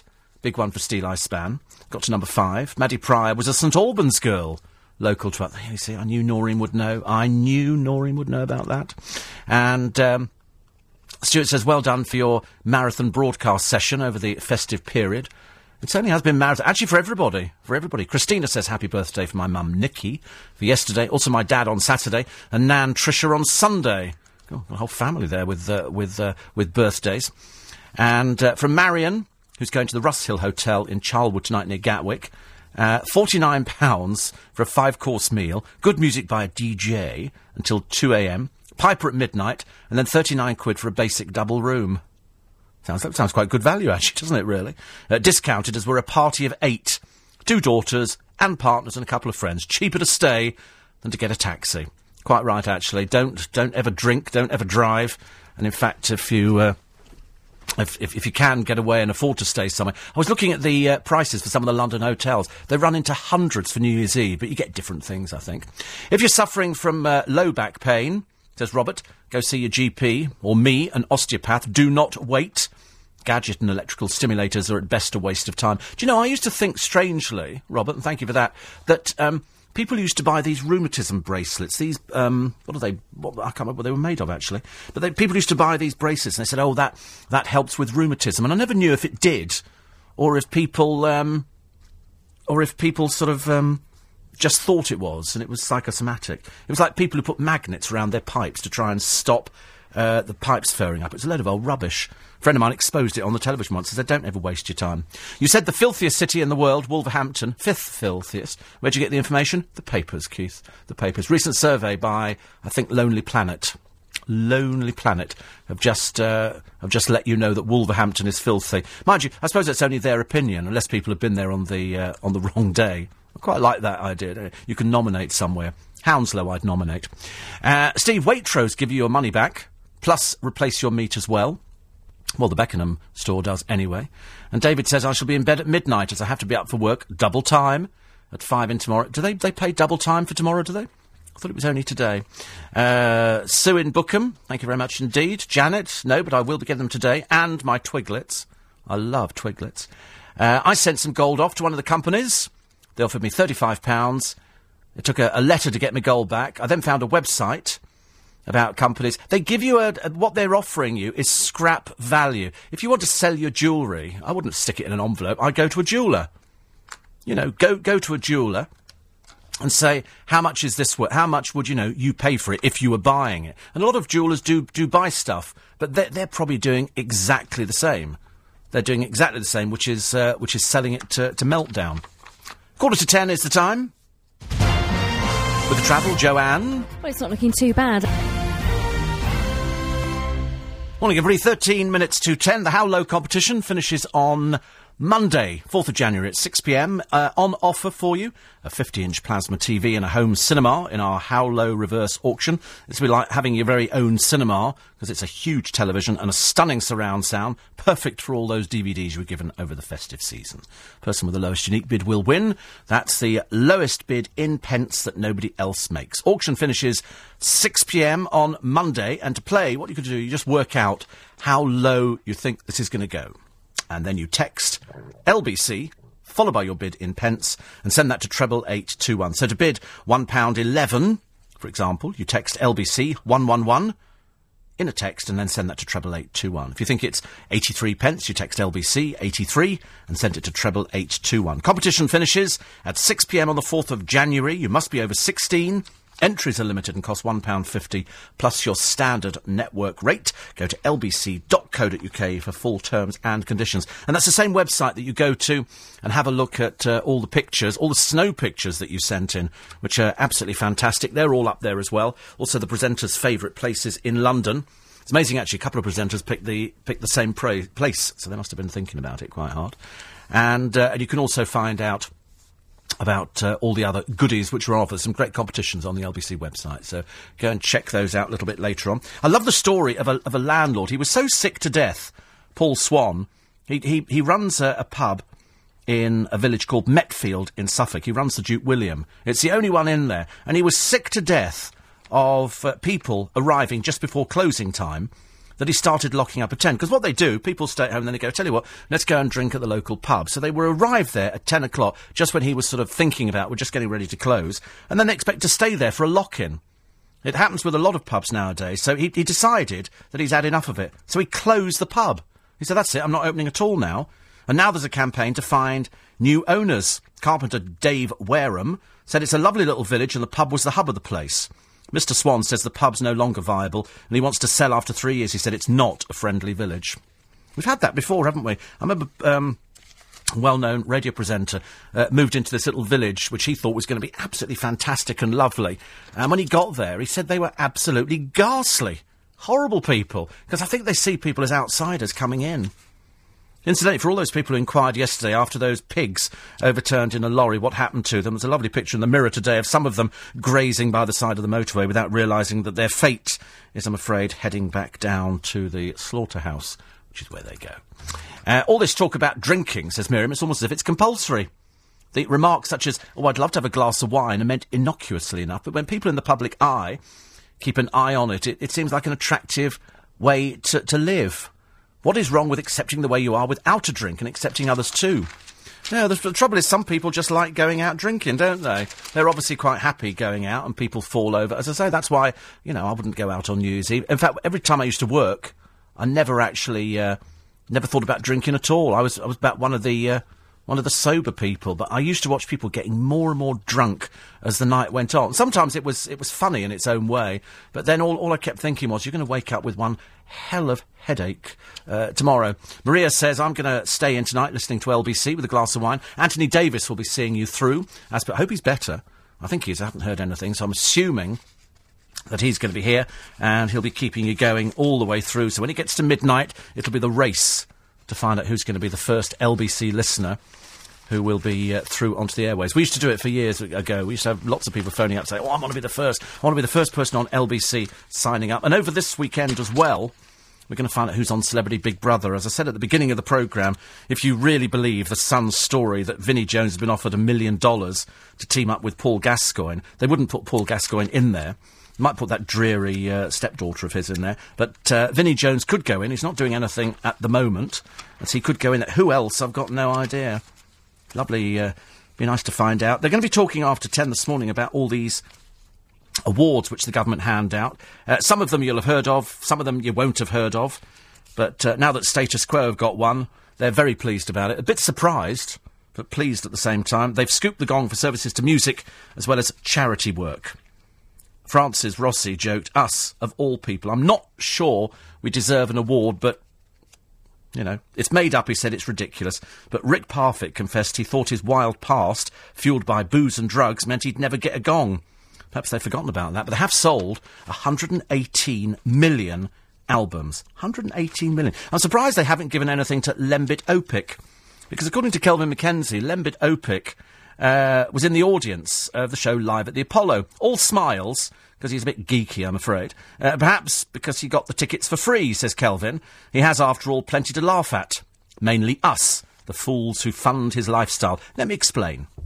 Thanks to some good work by the journalist Christian Geisin, we know that Mr. Opik lived with his then-girlfriend Sian Lloyd while renting out his taxpayer-funded London home to his friend and party agent. Over 7 years, he claimed $111,000 from the taxpayer for what he told Commons authorities was his second home.